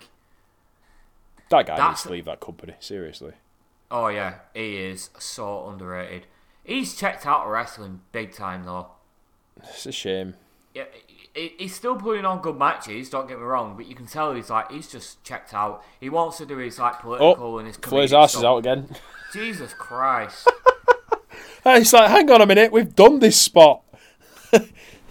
Like, that's bordering on, like, we can see his fucking balls, let alone his ass. Holy hell. Well, there goes my roast chicken for tomorrow night. Jesus fucking Christ, Rick. He loves his own ass. What are you saying there, Brian? Are you not an ass man? Boop, boop. I'm an ass man.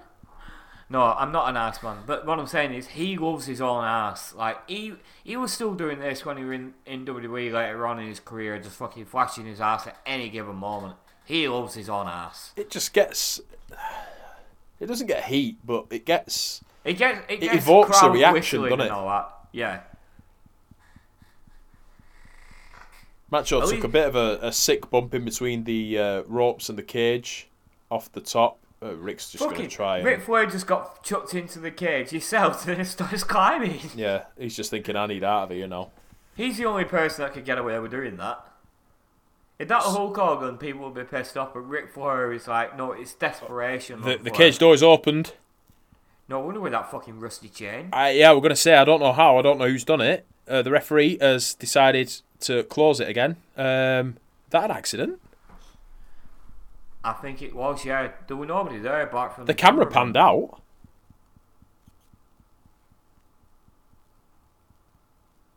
That's bizarre. That's absolutely bizarre. It's almost as if that fat cameraman there, because Liz was absolutely nowhere near that door, that fat cameraman decided, I'm going to open this door.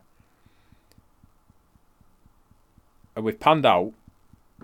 We've stayed panned out for at least 30 seconds here now. Oh, longer than that. It's a good minute at this point. This is bizarre. So we've missed something here. We must have. Well, we've got Elizabeth on that side, but she weren't in that corner. No. Not that I saw, anyway. No, it was woman, so sorry.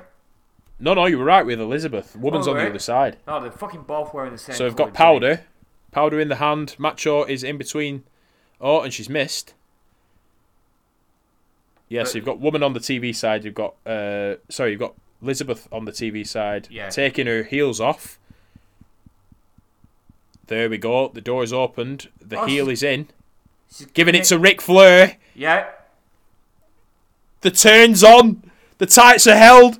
The pin is down. The referee's noticed. 1, 2, and it's a kick out. Ric Flair's still got the shoe in his hand. Boom! Straight in the face. A stiletto for the Macho Man. And we're going to see 1, 2, 3. Ric Flair is the new WCW champion in the cage. Thanks to Miss Elizabeth. Miss Elizabeth has put the fucking screw in this one, hasn't she? Wow. What has happened here? For the 13th time, Elizabeth has turned on Savage. Oh. I think it's the 13th time that Ric Flair is the World Heavyweight Champion. And it seems that Liz... Oh, and Arn Anderson's joining the celebrations already. He's in. Elizabeth, the woman, very, very delighted with themselves. The door's open. Hulk Hogan's out. Hulk Hogan's here. Going after women. Yeah, you be like that. You fucking... with a chair, really. Well, to be honest, it's not the first time Hulk Hogan's gone after Miss Elizabeth. Yeah, it won't be the last either. Oh, fucking hell. I'm going right into personal bloody stories here. I hope she was classier than to jump on that fucking... Arn takes a big chair shot from Hulk Hogan. Ric Flair is out of dodge. Arn underneath. Oh, he's fucked that up a little bit. He's trying to escape. Oh. Honestly, if that get-up wasn't ridiculous enough before the bloody strap match earlier, he's actually put his dress shirt back on. So he actually came to the pay-per-view dressed in that. Yeah. What are you thinking, Arn? Even for the 90s, that's bad.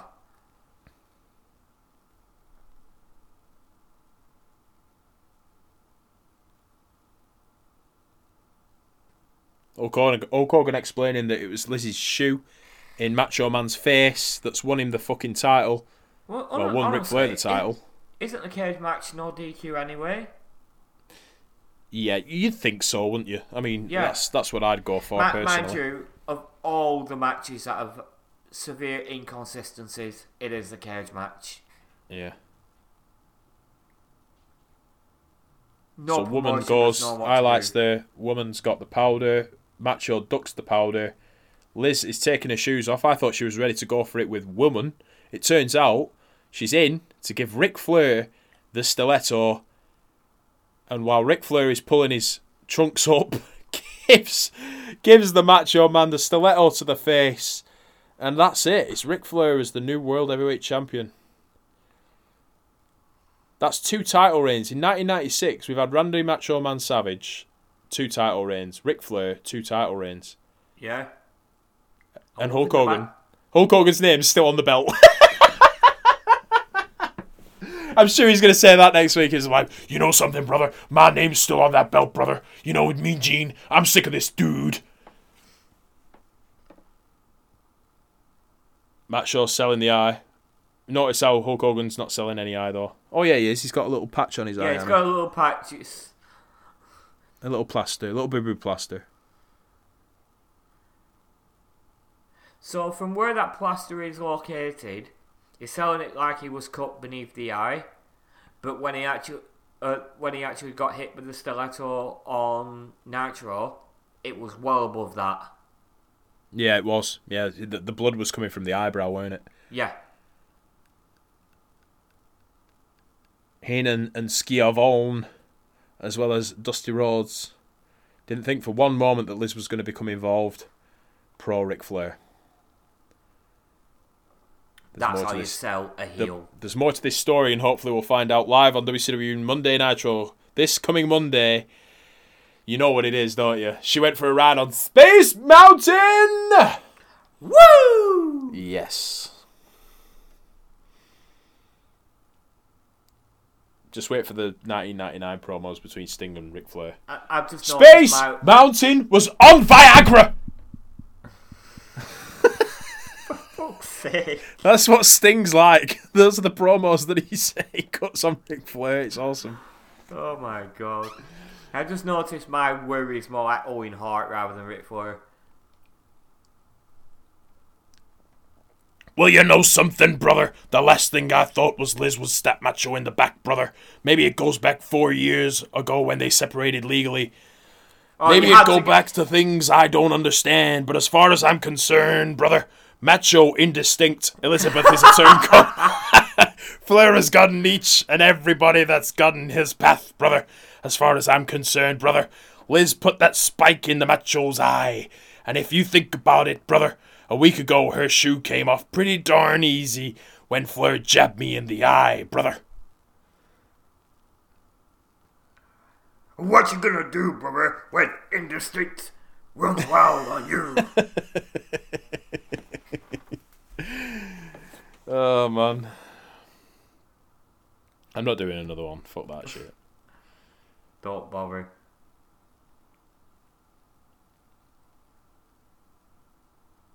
I like that shirt, though. I hate Hulk Hogan, but I like that shirt. It's better than just the generic yellow and Hulkster on that. But that tie-dye shirt is actually really cool. Yeah, a lot better than fucking WWE's variation. Actually, that shirt looks like Watford's new home shirt. Oh, excellent. Yeah, except instead of red, black. That's something to look up. Awful shirt. It doesn't look right for a football shirt. I think Blackburn are going to be the last team to fucking announce a football shirt, aren't they? We're playing naked next season. Oh, you don't fucking say. They're announcing, what they announced today, the fixture list is going to come out in a week's time. It's like, it's all well and good knowing who we're going to face, but not knowing how we're going to face them in terms of clothing arrangements. This match is unsanctioned. The referee will be outside of the cage when Hogan and the Giant enter, and the door will be closed. Ladies and gentlemen, we promised it. Hope so. The double main event, double cage here at Super Bowl. Truly something else. With that in mind, let's get back to the ring with Michael W. Buffer. Right. The double cage is a false advertisement. You're still advertising it, but it's one single cage. When you said double cage, and it's WCW of all companies, you're going to think, ooh, War Games. Yeah, you were thinking War Games, yeah. Yeah. Even though technically it's not double cage, it's just like one big fucking cage. It's more double rings, but that's where your mind goes. Yeah. I mean, my mind went there as well. So, I don't blame you at all. Let's get ready to rumble.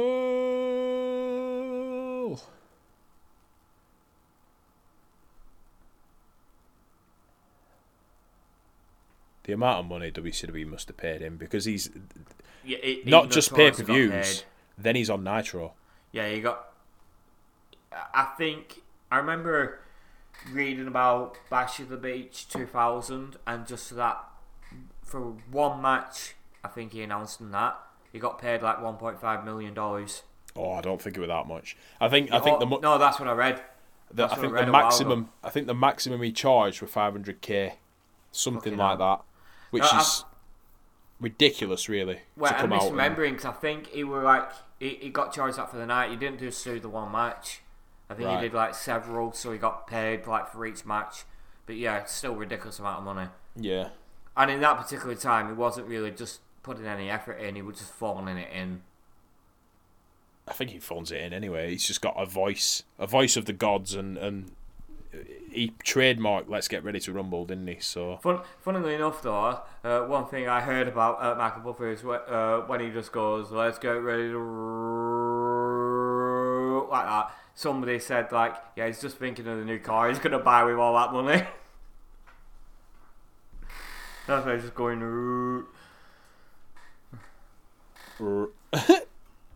I do like Michael Buffer, you know. Yeah. I love Bruce Buffer. I'm not a UFC fan, but I love Bruce Buffer. Yeah. He just puts so much emphasis in it. Fighting! You know, like just saying that, like emphasis on fight. It's like, yeah, you'd be brilliant in wrestling, mate. He is the king of Hulkamania. Oh, fucking hell, yeah, the diatribe that he fucking gives Hulk Hogan. That's the only thing I don't like. Because he has to fucking give so many adjectives and nouns. It's, fuck off. We don't need that. Oh, boy, he nearly fucked that up, didn't he? You know, look at the adjective, brother.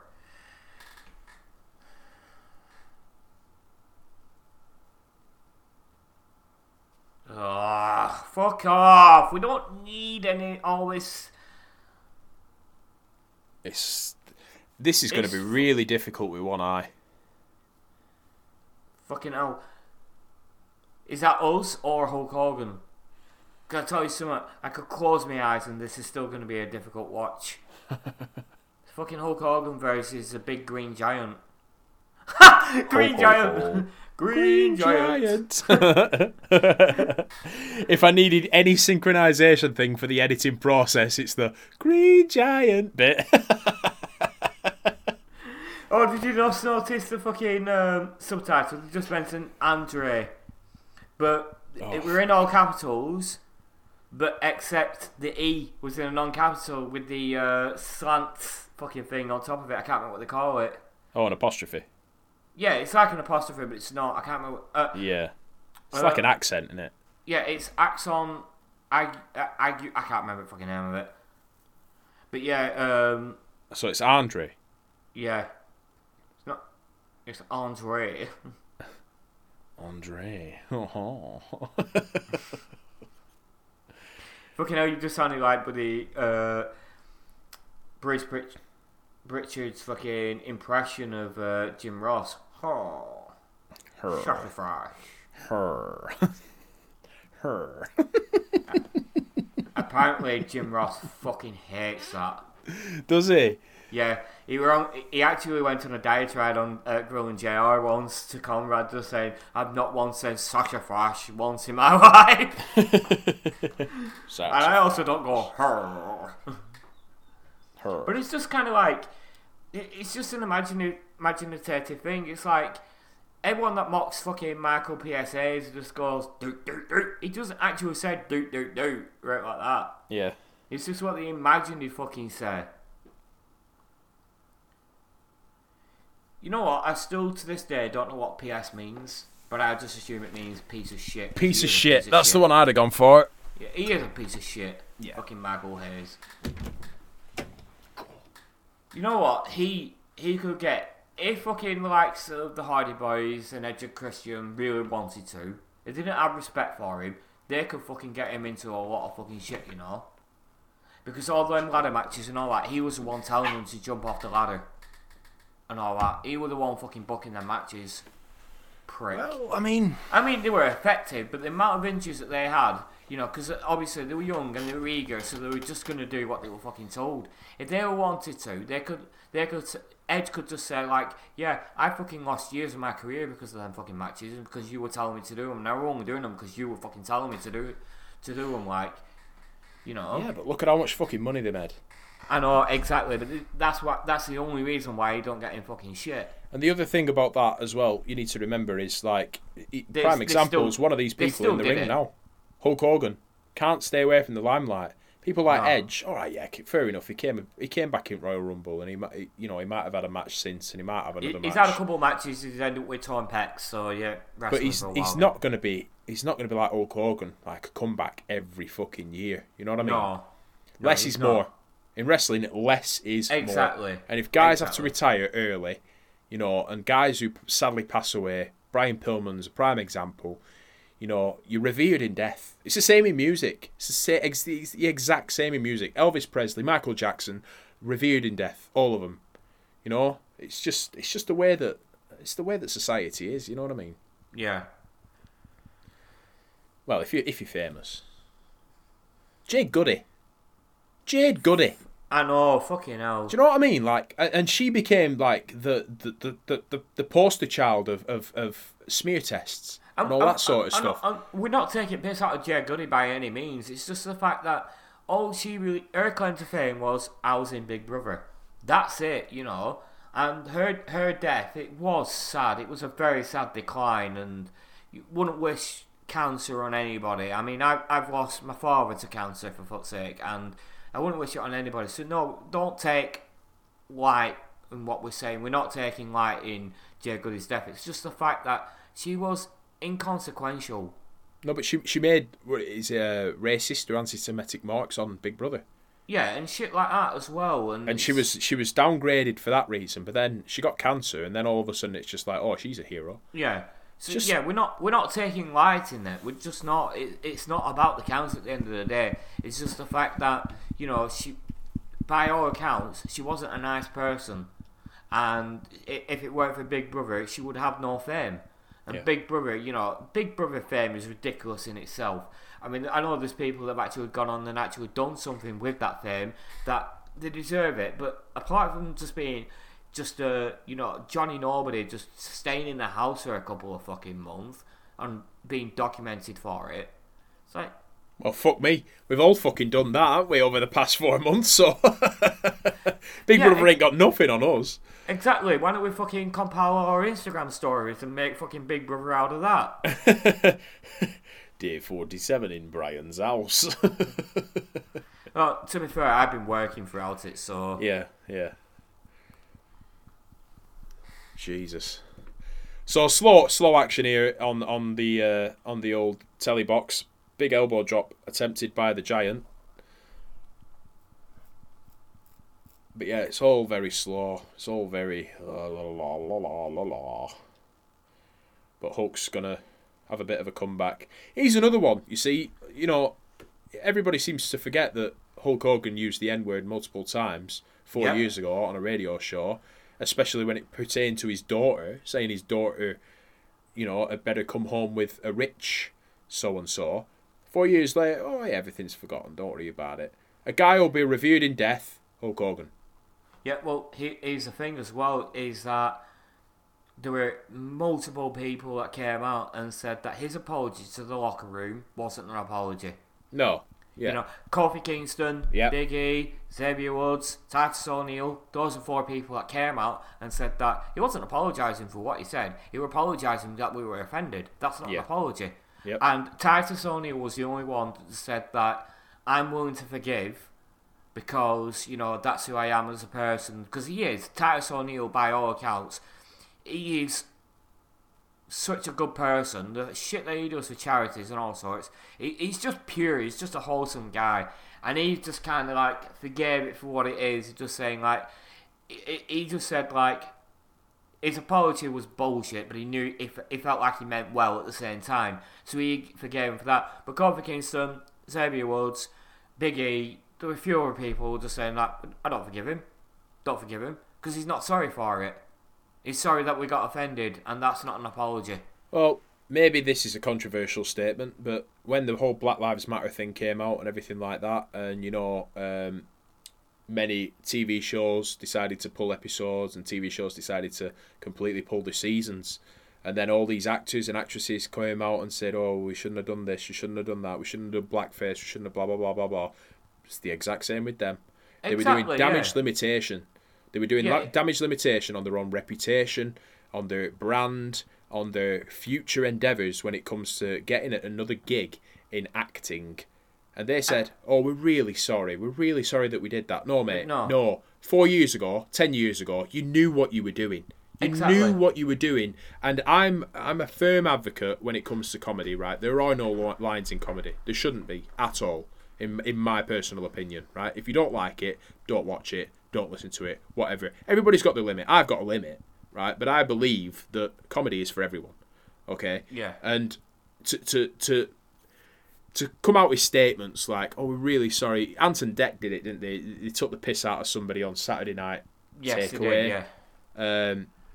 Fairly recently, we're talking like maybe 2 or 3 years ago, and it's like, oh, we're really sorry, we shouldn't have done that. You're not sorry, you're just pandering. You're also pandering, and that's it. And it's like, I saw shit like that, and people were just like, oh yeah, forget. And then fucking David Schwimmer he made a statement on his Instagram, and he calls these comments off, but I just saw a lot of hate for him, just saying that, or for the same thing, saying, oh yeah, he's not fucking sorry, because he knew that he was in a show that wasn't very diverse. I mean, it was 6 white people. I can't even start with that. But the thing is with David Schwimmer though, and it's a well-known thing from back in the fucking day of Friends, he was always an advocate for diversity. He was the reason why, what's her name? Fucking hell, I forgot her bloody name. Aisha Tyler was in Friends and was his girlfriend because that's what he wanted. He said that I should be dating a black person, my character should be dating a black person. Oh, she was the fellow scientist, wasn't she? Yeah, in season 2. Dude, she was hot. Yeah, she still is.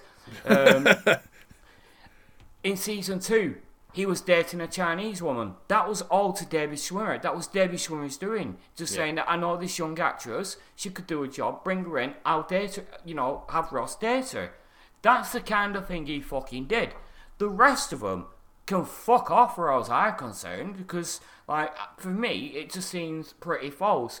But because I've never heard any stories of them doing the same. But David Schwimmer, by all accounts, he always advocated for diversity.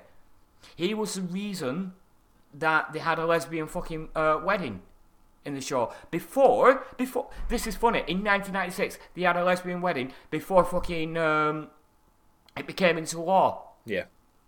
That's funny. But that's all he's doing, because he pushed for that kind of shit. Okay, it's fucking sad that people like him will get tarred in that brush because he started the show, but when he was actually advocating for fucking more diverse roles. Yeah, I just can't get into the argument that Friends was not diverse and all that sort of stuff. A show that was on in 1996. I'm sorry, but I'm just not having it. I'm not having it. In today's society, yeah, fair enough. If you're making a TV show now, you've got to be diverse. You should look at everybody as equal and everything like that. But Friends. Yeah. I just can't. There's certain things that don't live up, and as time there's certain things that don't age well. Yeah, right? Exactly. Things aren't going to age well, but then there were a lot of things that Friends was doing at the time that wasn't known. Like I say, the lesbian wedding. That was a very fucking progressive thing. Yeah. A very progressive thing. Yeah, they didn't have, a lot of black people, and in hindsight, they probably wish that they did have more black people. And yeah, in hindsight, they probably didn't want to, they probably shouldn't have had a guy dress up in drag, a woman portray a fucking transgender man as a woman in Chandler's dad. I can't remember who fucking did that now. But, all that kind of thing. They're saying that they probably wouldn't have done that now. But it's like, you're talking in fucking hindsight. You still fucking did it. Yeah. Just own up and say, yeah, we did that. It wouldn't, it might not work today, but the fact of the matter is, it's just because there's so many categorizations, there's so many things that you can do wrong in today's society that, the TV show, if that was coming out today and it was brand new, it wouldn't work. It's as simple as that, because there's so much categorization now. In 1996, there wasn't that categorization. It's a much simpler life in 1996, and now it isn't. Things are very complicated in today's society. Yeah, but everybody's got a problem with everything as well. Yeah, everything's got to be grouped. Don't get me wrong, we're not fucking saying, we're not against it like that, because I'm not, we're very progressive people. No, of course, be yourself. Fuck me, the side of that cage nearly went fucking through we understand that back then it's kind of like people were just silent about things, because if they spoke up, they would have been judged, and fucking yes, of course, they would have been judged and all that. But obviously, because of all these categorizations, which they are in the right to do, and don't get me wrong, we are in the right to do, it does make it a lot harder. The fact that we could just say somebody's, we could refer to somebody on Twitter and just say, oh, he or she, and then they get offended by it because that's not how they identify. They might just identify as they, or what have you, which again you're not full support of. It's just that you got to look at it from our perspective. It's like, because we're so used to way of things being as they are, we are going to judge books by a cover, and instead of just coming out and shouting at us for doing that, just saying Colin would just say, look, that's not how I identify. Obviously you don't know. Just like it's what we're saying is, it's a two-way street. if you want people to learn and you want people to progress, to be progressive and all that, you've got to educate. You can't just fucking scream at people all the time. It doesn't work.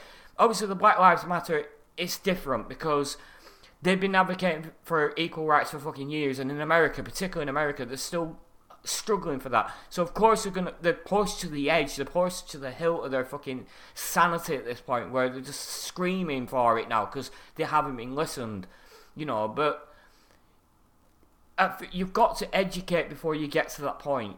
That's what I'm saying. It's like it's same with veganism. People fucking screaming at you and saying, "No, animal cruelty and all this shit. Murdering animals is wrong. You should be fucking vegan." It's all like it's human nature just to turn around and say, "You know what? Fuck you. I'm gonna eat more animals." It's It's up to anybody to make their own decisions. It's exactly, and I speak to other. I've got a few vegan friends who don't do that. They just say like they're not even pushing me to say this, but I'm more inclined to speak to them about it and learn about it, and then make a choice of my own accord. And don't get me wrong, it's like I'm not a vegan now, but when vegan sausage rolls went into Greggs, that's a big bakery chain for people that outside the UK don't know about. When they started having vegan sausage rolls, instead of being a fucking Piers Morgan who were just screaming bloody murder about it, I went and fucking tried one. I gave them my money, I tried one, and you know what? It ain't all that fucking bad. And if you feel like you can adjust your diet and to say, okay, instead of getting a fucking sausage roll, I'll get a vegan sausage roll, then you know what? You actually are contributing by changing, just by doing that. And people don't seem to realise that. They're just saying like, oh yeah, he's just going to go back and get another sausage roll. Maybe not. They'd probably go back and fucking eat a vegan sausage roll instead of a normal sausage roll. Right. And it's all because of like, oh fucking hell, there's a clusterfuck in the ring. Yeah, we're fucking talking over way too much here now. Yeah. So much for watch along. The entire Dungeon of Doom's come out. Hulk Hogan is just whacking every single one of them with a chair. The finish was basically Hulk Hogan's given 3 leg drops, attempted to get out of the cage. Giant came up. Just rose up like the Undertaker usually does. Went up as Hulk Hogan was trying to get out of the top of the cage. Hulk Hogan sent him back down, crashing. Hulk Hogan got out of the cage. Kevin Sullivan whacked him with a chair on the outside. And now Hulk Hogan is cleaning house of the Dungeon of Doom after Hulk had got Kevin Sullivan into the cage. And also, so much we were saying that Hulk Hogan... Here he is, Loch Ness! Giant haystacks! I didn't know this happened. Dressed in a burgundy fucking... what looks like... Look at the size overalls. Of that fucker. Oh, he's huge. I want him next to the Giant. Fucking Shark is holding him back. Like, not letting him get in the ring is causing... See, this is the thing that's happening with the Dungeon of Doom way too much lately. Is that instead of just fighting, they're selling the threat of fucking this racist hot dog man in Hulk Hogan. They're just selling him as a legitimate threat instead of just like, you know what? By all accounts, go and fucking destroy him. They keep holding the Giant back. Now they're holding fucking Loch Ness back. It's like, don't hold him back. Yeah. Actually, now that I'm saying that, it's actually doing something for Loch Ness is in that he's fighting them off. He's actually like, you know what, I can overpower you. That's good. But my point fucking still stands. This, I don't like. Oh no, he's given up. Pointless. What does that do for him? Well, I mean, yeah, if somebody's coming at you with a chair, but everybody's restricting you, you're kind of fucking fighting a lost cause, aren't you, really? Yeah. But yeah, I agree with what you're saying. I understand what they're doing from a production standpoint. They're teasing it, aren't they? They're teasing, like, you've got to tune into Nitro because you never know what's going to happen. That sort of thing. Tune off the pay-per-view, tune into Nitro, something's going to happen next week. The Loch Ness is teasing that he's going to get his hands on Hulk Hogan. But it's made redundant by the fact that they do this every fucking week. It just the debut of Dangerous Devon Storm. Do you know who that is? Devon Storm, is that Crowbar? Crowbar, yes. Yes, I've heard that name before. So he'll be on Nitro tomorrow. Obviously, that will be our episode next week. So we'll be covering that next week. And that arsehole stole my prefix. He's what? He stole my prefix. Dangerous. Oh, right. Twat. In 1996, mate, really? Hey, my uncles called me that when I was 4 years old. And that's it. We get credits at the end of the pay-per-view. Neil Pruitt, the voice of the NWO. We've got so many names here that you hear time and time again on the 83 Weeks. It's weird to see credits at the end of a pay-per-view. Yes, it is. Yeah. At the end of it, basically, the Dungeon of Doom have gone up to the entranceway and left Hulk Hogan to sort of showboat to the crowd. And I have got to apologise because obviously half of this has been skipped over by us just talking shit and putting the world's wrongs to rights. But we hope that you've enjoyed it, at least a little bit. If anything, it's got you talking about things, and maybe we'll get some feedback on Twitter and Facebook. It's got us talk us about anything but fucking wrestling at times. Pretty much, yeah. In all honesty, there were points today where I forgot we were fucking recording. Yeah. A little bit. David Crockett. Executive producer, senior vice president, Eric Bischoff. So yes, you are responsible for quite a bit of this shit show. But yeah, that's the end of the pay-per-view. I was going to ask what you thought about it, but I'm not even sure. There's a reason why we're talking about everything but the fucking pay-per-view, because the pay-per-view was poor. Very poor. And we're going to acknowledge that there were a couple of good matches. Macho Man Ric Flair, excellent. For cage match standards, it were excellent. They actually sold the actual cage itself, which honestly people just don't tend to do very well these days, or ever really. They sold the cage well. They actually fucking sold the cage like it actually hurt instead of just falling on the floor, you know. But yeah, great match, you know, great wrestling in general in that match. And a brilliant twist at the end. Even though I had a good idea at some point Elizabeth was going to turn. But very good twist. Yeah, and apart from that, the Johnny B. Bad DDP match wasn't all that bad. It were good. I did say that we have seen a lot of it all before, we have, but the ending to it was really, really, really well played, even though they fucked it up a little bit. But they recovered it, and to the untrained eye, no one, you know, they wouldn't notice that. They wouldn't notice that fuck up. They wouldn't notice that they tried to do a finish, it failed, and then they tried again. Yeah, apart from that, there's just nothing to write home about with this pay-per-view. Yep, pretty much. So that's the reason why we talked over quite a lot of it. But to be fair, I mean, I'm fairly confident that what we were talking about kind of related to the subject anyway. Obviously, the Black Lives Matter thing came up because Hulk Hogan said the N-word too many times. We talked quite a bit about Sting in the Sting match, and I know we veered off. We veered off during Diamond Dallas Page because Randy Orton. So, RKO. Yeah, I'm just justifying us just fucking going off on a tangent. But basically, it's been nearly 3 hours. I'm going to cut this off, you know, before we surpass 3 hours. Thank you very much, guys, for listening in. If you have carried on all the way through this podcast, please accept our deepest apologies. But if anything, it's if you watch the pay-per-view along, it's kind of like you're involved in just having like it's just like having friends round for a beer and watching the pay-per-view, except we're just not there because we're in fucking quarantine, guys, you know. That's pretty much it, yeah. And it's Super Bowl, you know. We wanted to do a watch along. We wanted to get one out there, and this is going to be the longest podcast that we've ever done. It's probably going to be the longest podcast that we'll ever do again.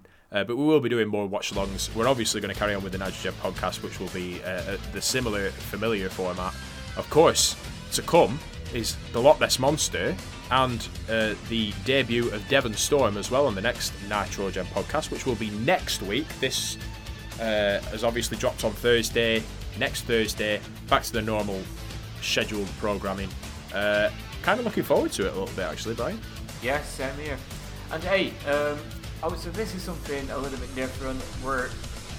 I wouldn't even say that we're out of our comfort zone at this point because we've already done one watch along and it unfortunately completely fucked up on us. But and I sadly called that my favourite episode yet because what we talked about, we had such a good laugh throughout that.